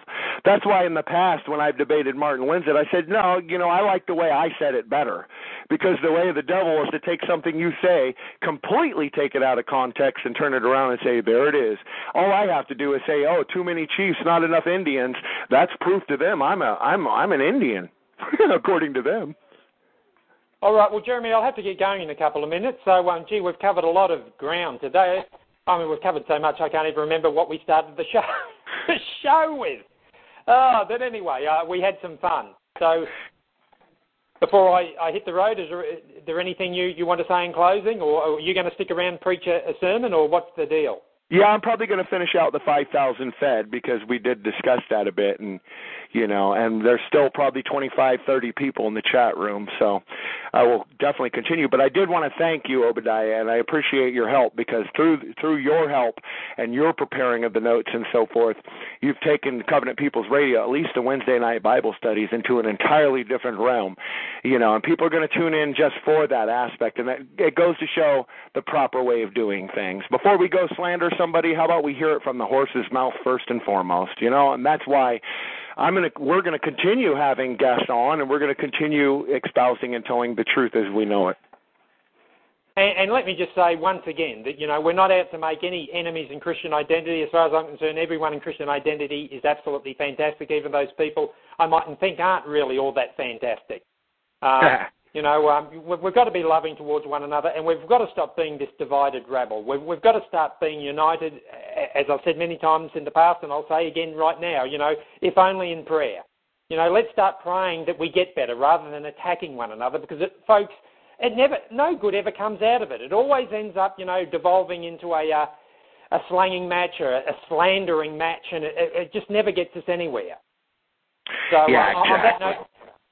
On that note, Jeremy, I'll say Yahweh bless, and I like to just before I go, I like to put the show notes up for our next show on Thursday night, usually your time, just so people will see that on the weekend. It'll give the show a bit of a plug. So if you have any topics you'd like to cover in the next show, maybe within the next 24 hours or so, email me, or better still, PM me, and just tell me what you'd like to include. If not, I'll just make them all up. Make them all up myself. Exactly. Maybe we should just pick one. Like maybe next week we could do Plan 9 from outer space, because judging from a lot of the pneumonians' response against, Ed Wood, there it is. When a man's ways please Yahweh, he maketh even his enemies to be at peace with them. And that's exactly what they're going to find. That's the straw they're going to grasp for. Ed Wood, go ahead. I love it. Well, I was looking at your TalkShoe page, I should say, and all the different titles of our podcast. It's good that we have that variety, because people, might see something that might, appeal to them more, and there'd be more of a chance to them listening and actually heeding what we say. So it's good that we have that bit of variety. We cover all those different topics and sort of, inject a bit of, variety is the spice of life, as they say, not diversity, variety. So, anyway, on that note, I'll say Yahweh bless to you and our Christian Identity listeners, our White Israelite listeners. That leaves out URD, and I'll see you or hear from you anyway next Wednesday. Yahweh bless. Excellent. Thank you. Yahweh bless. Looking forward to it, Obadiah. Bye. And so with that, as it being said, that's the whole beauty of this format. And I've received many emails from many listeners who've come along and said, wait, are you telling us that it's not a sin to watch a Dario Argento film like Suspiria or Inferno? And I'll unequivocally say, no, it isn't. Through media conditioning, many times the enemy wants to come along and say good is evil and evil is good. And so while my very first sermon, at least the only oldest surviving known sermon from Pastor Visser, is dated 1998, and that particular sermon was about heavy metal music, believe it or not, of all things. Why? Because the Judeo-Christian wants to come along and say, don't listen to Ozzy Osbourne, don't listen to Black Sabbath, yet ironically Black Sabbath sang more about the book of Revelation and the day of the Lord, the devil, angels, and so forth, heaven and hell, than you hear in contemporary Christian music. So the same theory applies in Hollywood. While the Jew comes along and presents lighthearted comedies about adultery, race mixing, and group sex, they'll sit and condemn the horror film genre nonstop. Why is that? Well, it might be because the horror film genre centers around demons and angels, spiritual things that the world does not necessarily want to embrace as being what they are. But that, my friends, is an entirely different study. What Obadiah brought up was the fact that Jesus Christ, as our perfect example, was able to come along and feed the masses with little, that he was able to wait and be patient upon Yahweh God. And for the listener, if you'd like to call in, you can still call in. That invitation is open to you. But Philip comes and says, well, if we just had money, we could go and we could buy enough food to feed these 5,000 people. Next verse, that is verse 8, in chapter 6 of John chapter 6, that is the gospel. One of his disciples, Andrew, Simon Peter's brother, said unto him, who? Jesus. There is a lad here who has 5 barley loaves and 2 fish.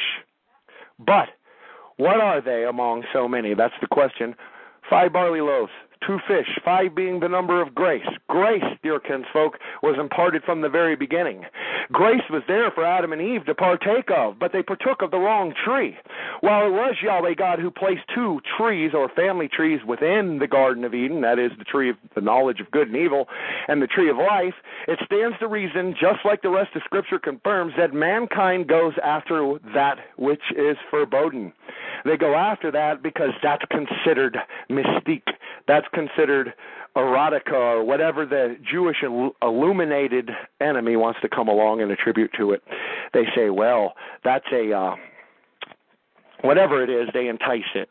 And so while the media has tons of movies, television shows, magazines, all dedicated to the art, if you will, of slander and gossip, it still, once again, even on a superficial level, falls back to you and I to be able to understand that not part of what we see on television is true, not that we can only believe some of what we see on television, but the aspect of the television is the 4th and 5th dimension. Nothing you see on television is real. Why? Because it's pre-recorded. It's not happening. It's not tangible. It's not something you can touch. But in today's age, mankind has duped himself into believing that, well, if I watch a lot of TV, I'm somehow smarter than the rest of the world. And that's where the detractor comes from. While they can come along and say Christian identity is 100% wrong by default, coming out the gate, never even having to prove it, they develop this belief through the television. They'll say to you, well, of course the Jews are God's chosen. Why? Well, they've heard it 150,000 times throughout their life. To them, it is truth. But is it? That's the whole question. If it's not written, it is not truth.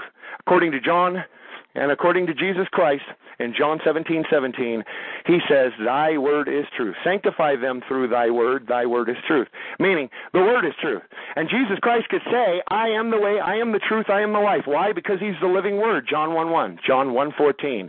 This is something we need to understand. Not only should we understand that Jesus Christ is the word on a superficial level, but we must be able to understand that that word comes from logos. The only way to truly understand what a word is or a logos is through the Hebrew Aramaic acrostics. So as we call Jesus Christ the living word, please understand the aspect that comes from an acrostic. Many people want to come along and say, hey, I can translate the Bible, but never even understanding that every single Hebrew letter and word has a numerical value. And it has a numerical value, so you couldn't come along in the year 2012 and say, well, Hebrew's changed. Oh, no, indeed, dear kinsfolk. Ancient Hebrew has not changed one iota. Unlike other languages out there, unlike even German and American English, Hebrew is locked in its numerical value, so you can come along right now in 2012 and read exactly what was written 2,000 years ago. And what was written 2,000 years ago is Andrew coming up to him. Then one of his disciples, Andrew, Simon Peter's brother, said, there's a lad who has 5 loaves and 2 fishes. Verse 10 in John chapter 6. Jesus said, make the people sit down. Now there was much grass in the place, so the men sat down, and number about 5,000. 5,000 men sit down, and they sit down on grass. Many of you right about now will be saying, but wait, Pastor Visser, there is no grass in the Holy Land over there in the Middle East, in that land, that sandbox out there that exists that's known as Israel. And the reason they say that is because they believe Israel is a place as opposed to a people.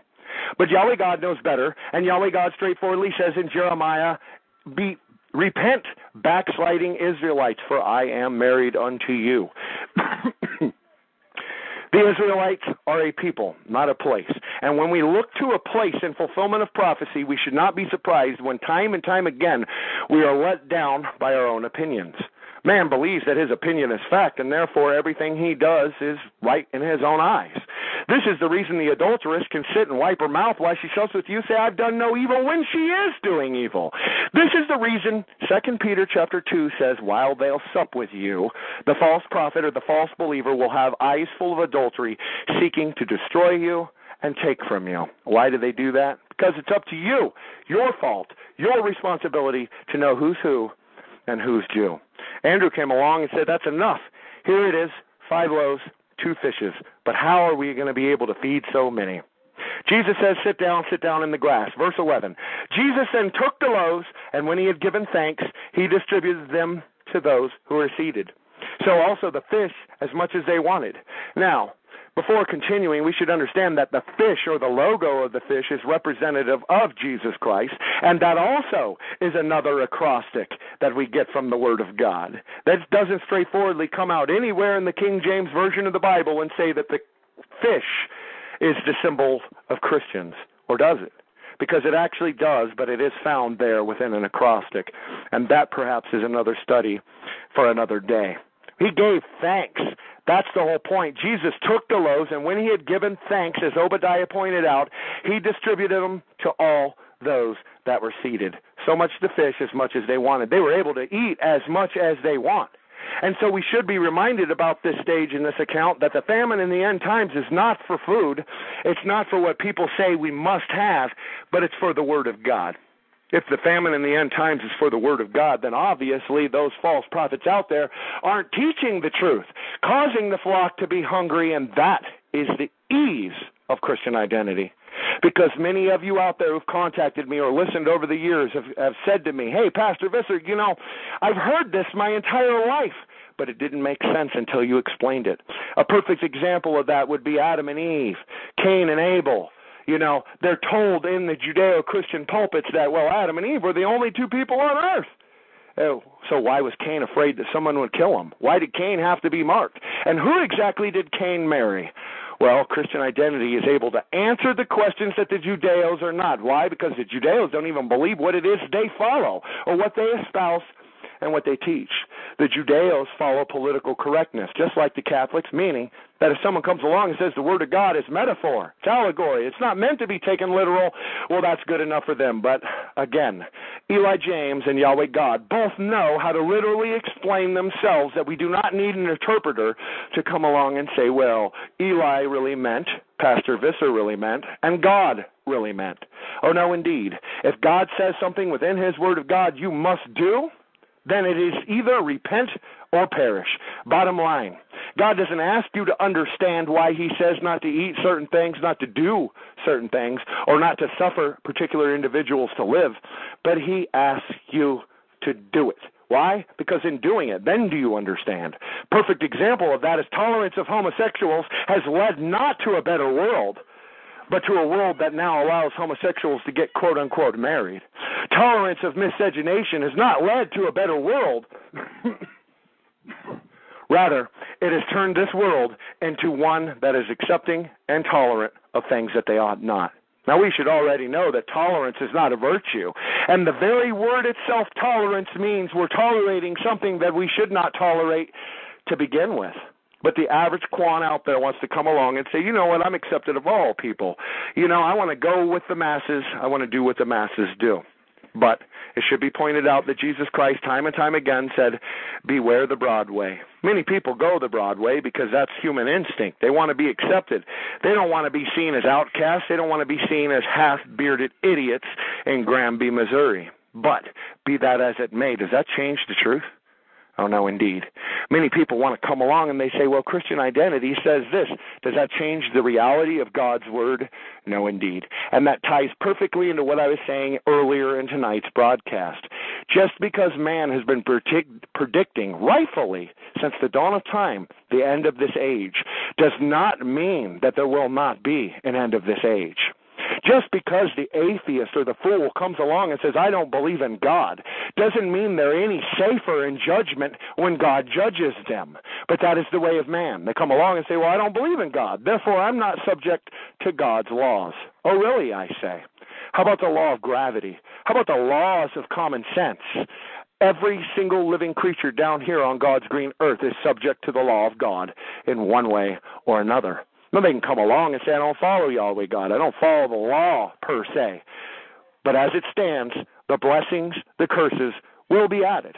And that's why I continue to stress the importance of following the Word of God. Because there is no blame game in judgment. We cannot come along as we stand before Jesus Christ and say, well, Billy Graham misled me. Billy Graham said the Jews were God's chosen, when you never in your life, 30, 40, 80 years, if you're lucky, bothered to open the Word of God for yourself and see if what's true is true.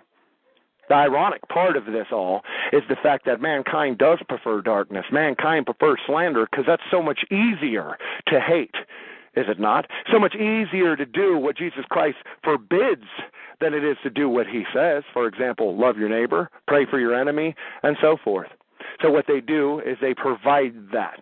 The Jew knows that if they tell a lie, and they tell the same lie long enough, whether it be the Holocaust, whether it be, oh, I had to live with wolves in the snow and drink my own urine, there's going to be gullible idiots out there who buy it time and time again. Why? First and foremost, it's easier, and two, it's accessible. If it's there, that's what people go after.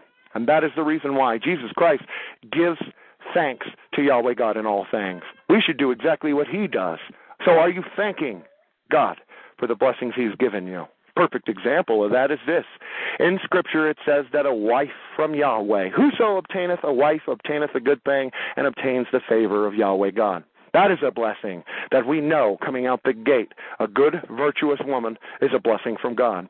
Also, children. Happy the man with a full quiver of them.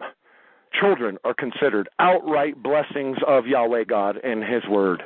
And it stands to reason they should be, because they're only on lease to you. They're not your children, they're God's children, and you should raise them accountably. But of these two things, these are the only two things that are straightforwardly considered blessings. That's not to say they are the only two blessings we can receive, but that is to say that when you have a virtuous wife and you have many children and you have a home ruled in subjection, then you should be able to know you're blessed of God. It's common sense. It's just like the statement, pride goes before destruction. We understand that pride goes before destruction. We should be smart enough to know that when we become prideful, destruction is coming. the average man spends all his time looking outward. They're scripture lawyers. They say, well, this particular person didn't espouse what I liked. This particular person preaches what I believe to be a universalist message, so what is wrong with everyone else when they don't see things my way? Dear friends, we must understand that it is a surefire sign of mental illness when man walks around more worried that the world does not believe as he does, instead of just allowing people to make up their own mind. That is the difference between Christian identity and a cult. Christian identity from its inception, which is all the way back at the throne of Christ, but at least from Swift, Comparet, and so forth, always taught work out your own salvation with fear and trembling. We're not to worry about what other people say and what other people are supposed to preach, and we are most assuredly not supposed to give ourselves over to who we deem the enemy. So it stands to reason, does it not? If Rabbi Samuelson sees me as an enemy, well, my enemy sure spending a hell of a lot of time writing about me. Should be common sense. Should be made self-apparent. But Jesus Christ knew all the devices of the wicked, and that was the reason why they never worked. Oh, indeed, they come against Jesus Christ because they couldn't attack him theologically, and they'd say, well, he picked corn on the Sabbath. He, being a man, professes to be God, even though he didn't necessarily say that in the term they do, and they would attempt to catch him in a trap. That is the same exact modus operandi the enemy uses today. Because if they cannot debate you theologically, if they cannot compete with your listenership, then what they will do is they'll present a straw man and then turn around and attack every single person who doesn't agree with their interpretation of the strong man, or the straw man. And as I said, Christian identity has always espoused, think for yourself. There's not a single Christian identity pastor who's going to come along, if he's genuine, and say, don't listen to this person, don't listen to that person. And so I'll say on record right now, please do go and listen to Rabbi Samuelson if you even know who I'm talking about. Because the average person out there who does listen to that will be disgusted. So, by their fruits we do know them. And fruits is the only surefire way we can discern anything. Because there's 1,000,001 people out there professing to be Christians who deny them in lifestyle.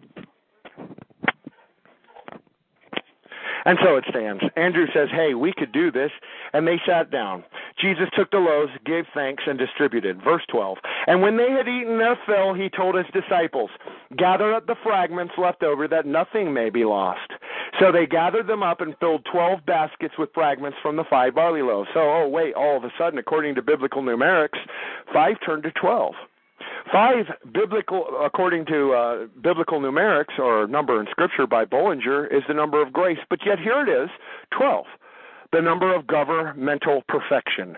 This is why there were 12 disciples. This is why 12 plays so prolifically, why there's 12 tribes of Israel. But 12 is the number of governmental perfection. And so his faith turned grace into perfection. His grace turned faith into enough to feed the masses, and it will be no different for you. Remember that Jesus Christ straightforwardly said, you'll do greater miracles than he did. And for the average person, they'll say, how can that be? Because Jesus Christ gave life to the dead, the ability to see to the blind, the ability to hear to the deaf. But this is one such example. You can give one person a morsel of truth from the Word of God, and like a seed, it will grow. We have the ability to feed 5,000 with 5 loaves and 2 fishes, but it requires faith. And not only faith, the ability to turn towards Yahweh God and thank him for the blessings he has bestowed upon it. Are you grateful for the 5 loaves and the 2 fishes, or are you going to sit around, cry, and kvetch that you don't have enough to feed the masses? You always have enough to feed the masses. Jesus Christ straightforwardly said, man does not live on bread alone, but from every word that proceeds from the mouth of God. He said that to Satan, I might add. And so while the devil is a scripture lawyer, while the devil once upon a time was considered that anointed cherub that covereth, according to Ezekiel, meaning it was the devil directly across from Michael, the archangel, on the very mercy seat of Yahweh God itself. He knows the law because he stood over it, and he knows how to twist the law better than you and I. That is the reason why the devil will tell you 1% lie with 99% truth, and that 1% lie is enough to destroy you. So always go back to the Word of God. Always see if what's being taught is true. When they ate their fill, he, Christ, told the disciples and said, gather the fragments left over. Fragments. Well, there's many fragmented people out there, many people who even have a fleeting idea of what Scripture teaches, but all the pieces aren't locked together like the jigsaw puzzle yet. That's the position of you and I, dear listener. It is our job to tell the truth in season and out of season, just as Jesus Christ did. It's not necessarily our position to worry about what the enemy does, but have faith within the aspect that the enemy's devices will come to naught. They never have. That's the beauty of it. So while me and Obadiah continually make lighthearted fun of a rabbi within our movement, and with good cause, it should be pointed out that in over 8 years of him trying to destroy me, it hasn't worked. You must have an enemy. That is why God created the devil. Many people come along and say, why would God create the devil in the first place if he already knew, being omnipotent, that he would turn? That's the reason why. That's also the reason why God put 2 trees in the beginning. He doesn't want robots. He wants you to love him naturally as a child loves their father. Not begrudgingly, not coming along saying, damn, God told me I shouldn't eat pork and I can't adulterate today, as if they're great burdens on you, but rather to be grateful enough to please Yahweh God. First and foremost, we should be grateful that we're called out of the world, that Yahweh God has chosen us in the first place to be able to see his truth as it's plainly transcribed. But many people, like I say, want to fit a square peg into a round hole, and it simply doesn't work, not without destroying the round hole. So they gathered them up. They had 12 baskets. Verse 14 in John chapter 6. When the people saw the sign which he had done, they said, this is indeed the prophet who has come into the world. Now, this is the perception of the men round about. This is also the perception of men round about you in your daily walk. If you were to ask them, hey, who is Jesus Christ? You'll get a barrage of answers. Some will say, well, he was a good man who fancied himself a prophet. Some will say, well, he was a Jewish rebel. Some will say, well, he's a Nazarene. Some will say, well, he was the Messiah. Peter made that statement. He said, thou art the Son of the Most High, the Messiah. And to that, Jesus Christ retorts and says, well, upon you, Peter Petros, this rock, I will establish my church, and the gates of hell will not prevail against it. That's not saying Catholicism. That's not saying that there will be a building out there somewhere that will never be destroyed, because every single one of them rises and falls as time goes on. That is to say that there is a body politic, or an ecclesia, those that will follow him. 10,000 reserved who have not bowed knee to Baal then and in the future. So the enemy comes along and they'll do one of 2 things. They will teach 100% submission to their word, their law, their world that they've created, because that's where the devil wants you, in their lie. Or they will come along and they will defile the truth, speak evil of those who do tell the truth, and slander them. So we should not be surprised when the same exact thing happens within Christian identity. But what we should do is always go back to 2 witnesses and where this stems from. If you trace the money trails long enough in this war, you should be able to see that the Jew profits from it. So, if we follow the paper trails from the dissenter amongst Christian identity, as Obadiah has pointed out, those who want to come along and call a particular person a Jew, you should be able to see that they have a vested interest in slandering people. So, to me, it's beautiful. Meaning that when God says, touch not mine anointed, he really meant exactly what he said. He meant it because if you do touch his anointed, you may not die immediately like Adam expected. You may not just give up the ghost and fall over, but I rest assured you will be cursed. And that's the teaching of Christian identity. Not some kingdom out there, not heaven floating in space, but a world without end, amen. A world under the government and establishment of Yahweh's kingdom here on earth as it is in heaven. That is the true mindset of every Christian. They will pray what Jesus Christ taught them, and that is you, Yahweh God, do not lead me into temptation. They don't give power to the devil. And they say, thy will be done on earth as it is in heaven. What is Yahweh's will? Well, it's transcribed within the first 5 books of Moses, considered the Pentateuch. That's Genesis, Exodus, Leviticus, Numbers, and Deuteronomy. His will is transcribed in his law. So you will know that the one who created you knows how you are to run your life, your body, your health, and everything else. So while down here in this politically correct era, Man is more concerned with the breeding stock of his horses than they are their own daughter. So it stands throughout time. We should only earnestly be contending for the faith once delivered unto the saints. The saints did not turn around and slander anybody. Rather, they would tell the truth. And that's the difference between the slander and gossip shows out there who are 100% nonstop defiling our Christian identity pastors and those who actually try. While they come along and say, Pete Peters was this and Pete Peters was that, you know what? Pete Peters at least loved Christ and tried to follow what Christ told him. And that, my friend, is a lot more comeuppance with Yahweh God than somebody who thinks they've got it all right in the Word of God or thinks they got a better premise than their betters. So with that being established, and there still being 15 some odd people in the chat room, I'll go ahead for another 10 or so minutes to allow one final chance for callers, and then I'm going to go ahead and round it up. But stressing the importance of it.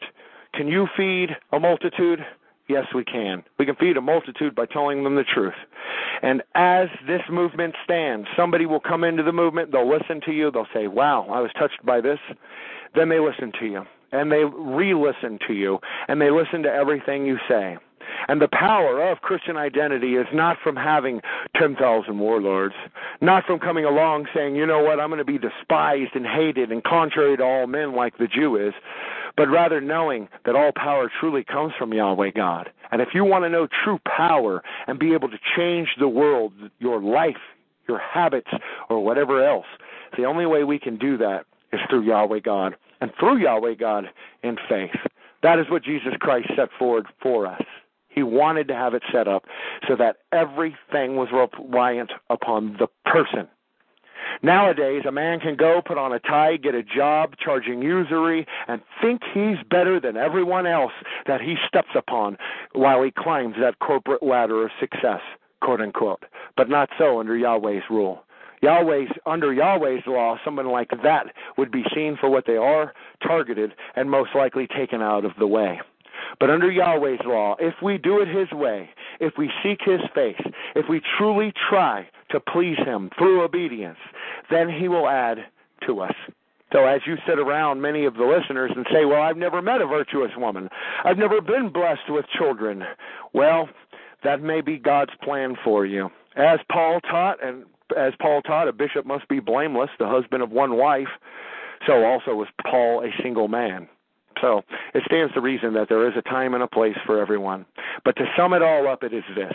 Where thou beest thou content? Be content. If you're in jail hearing this, be content that you're in jail, and at least use the time you have in jail to reach others with the truth of Christian identity, or at least the truth of the Bible.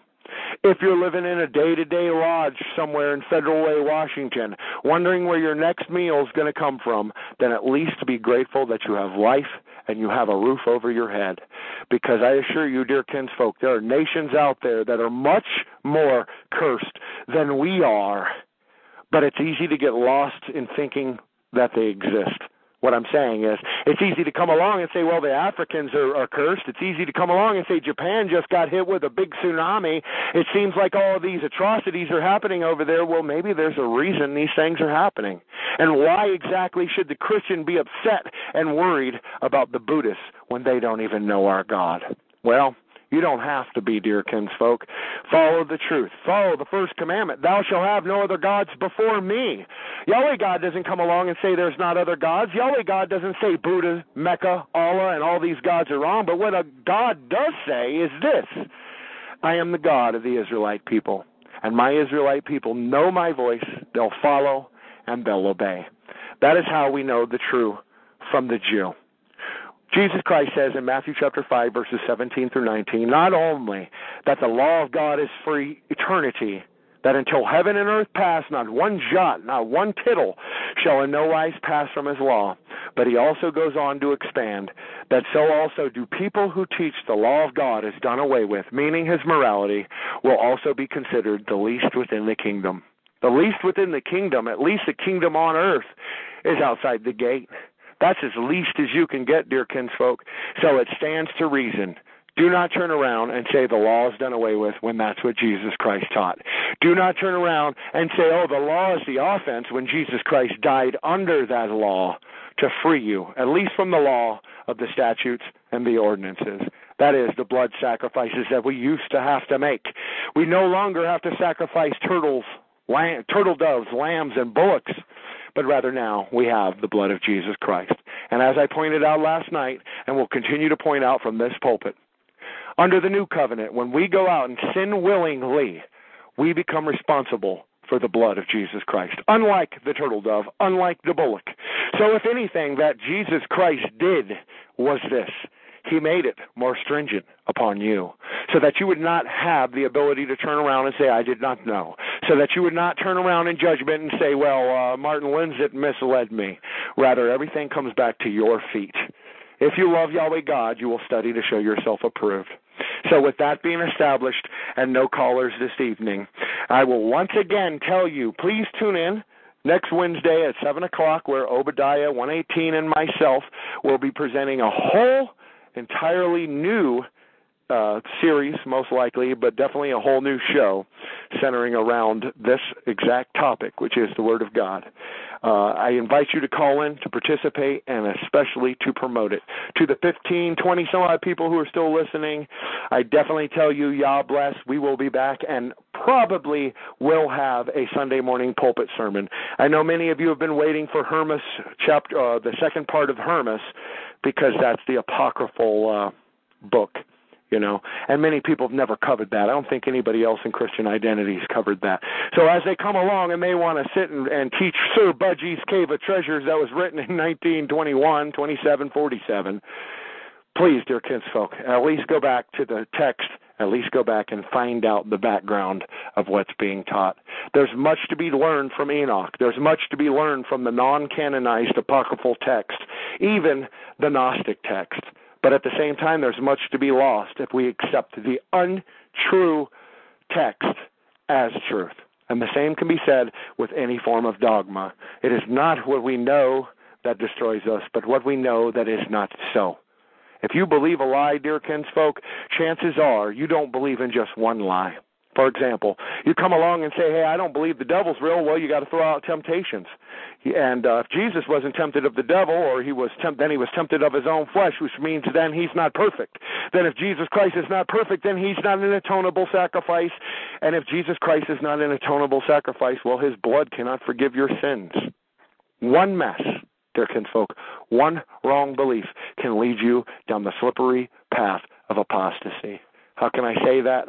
There's so many admonitions that it cannot even be stressed enough. So, with that, dear kinsfolk, this is Pastor Visser, once again, from the heart of the dirty South, that is, Atlanta, Georgia, wishing you and yours great studies, war for Christ. Amen.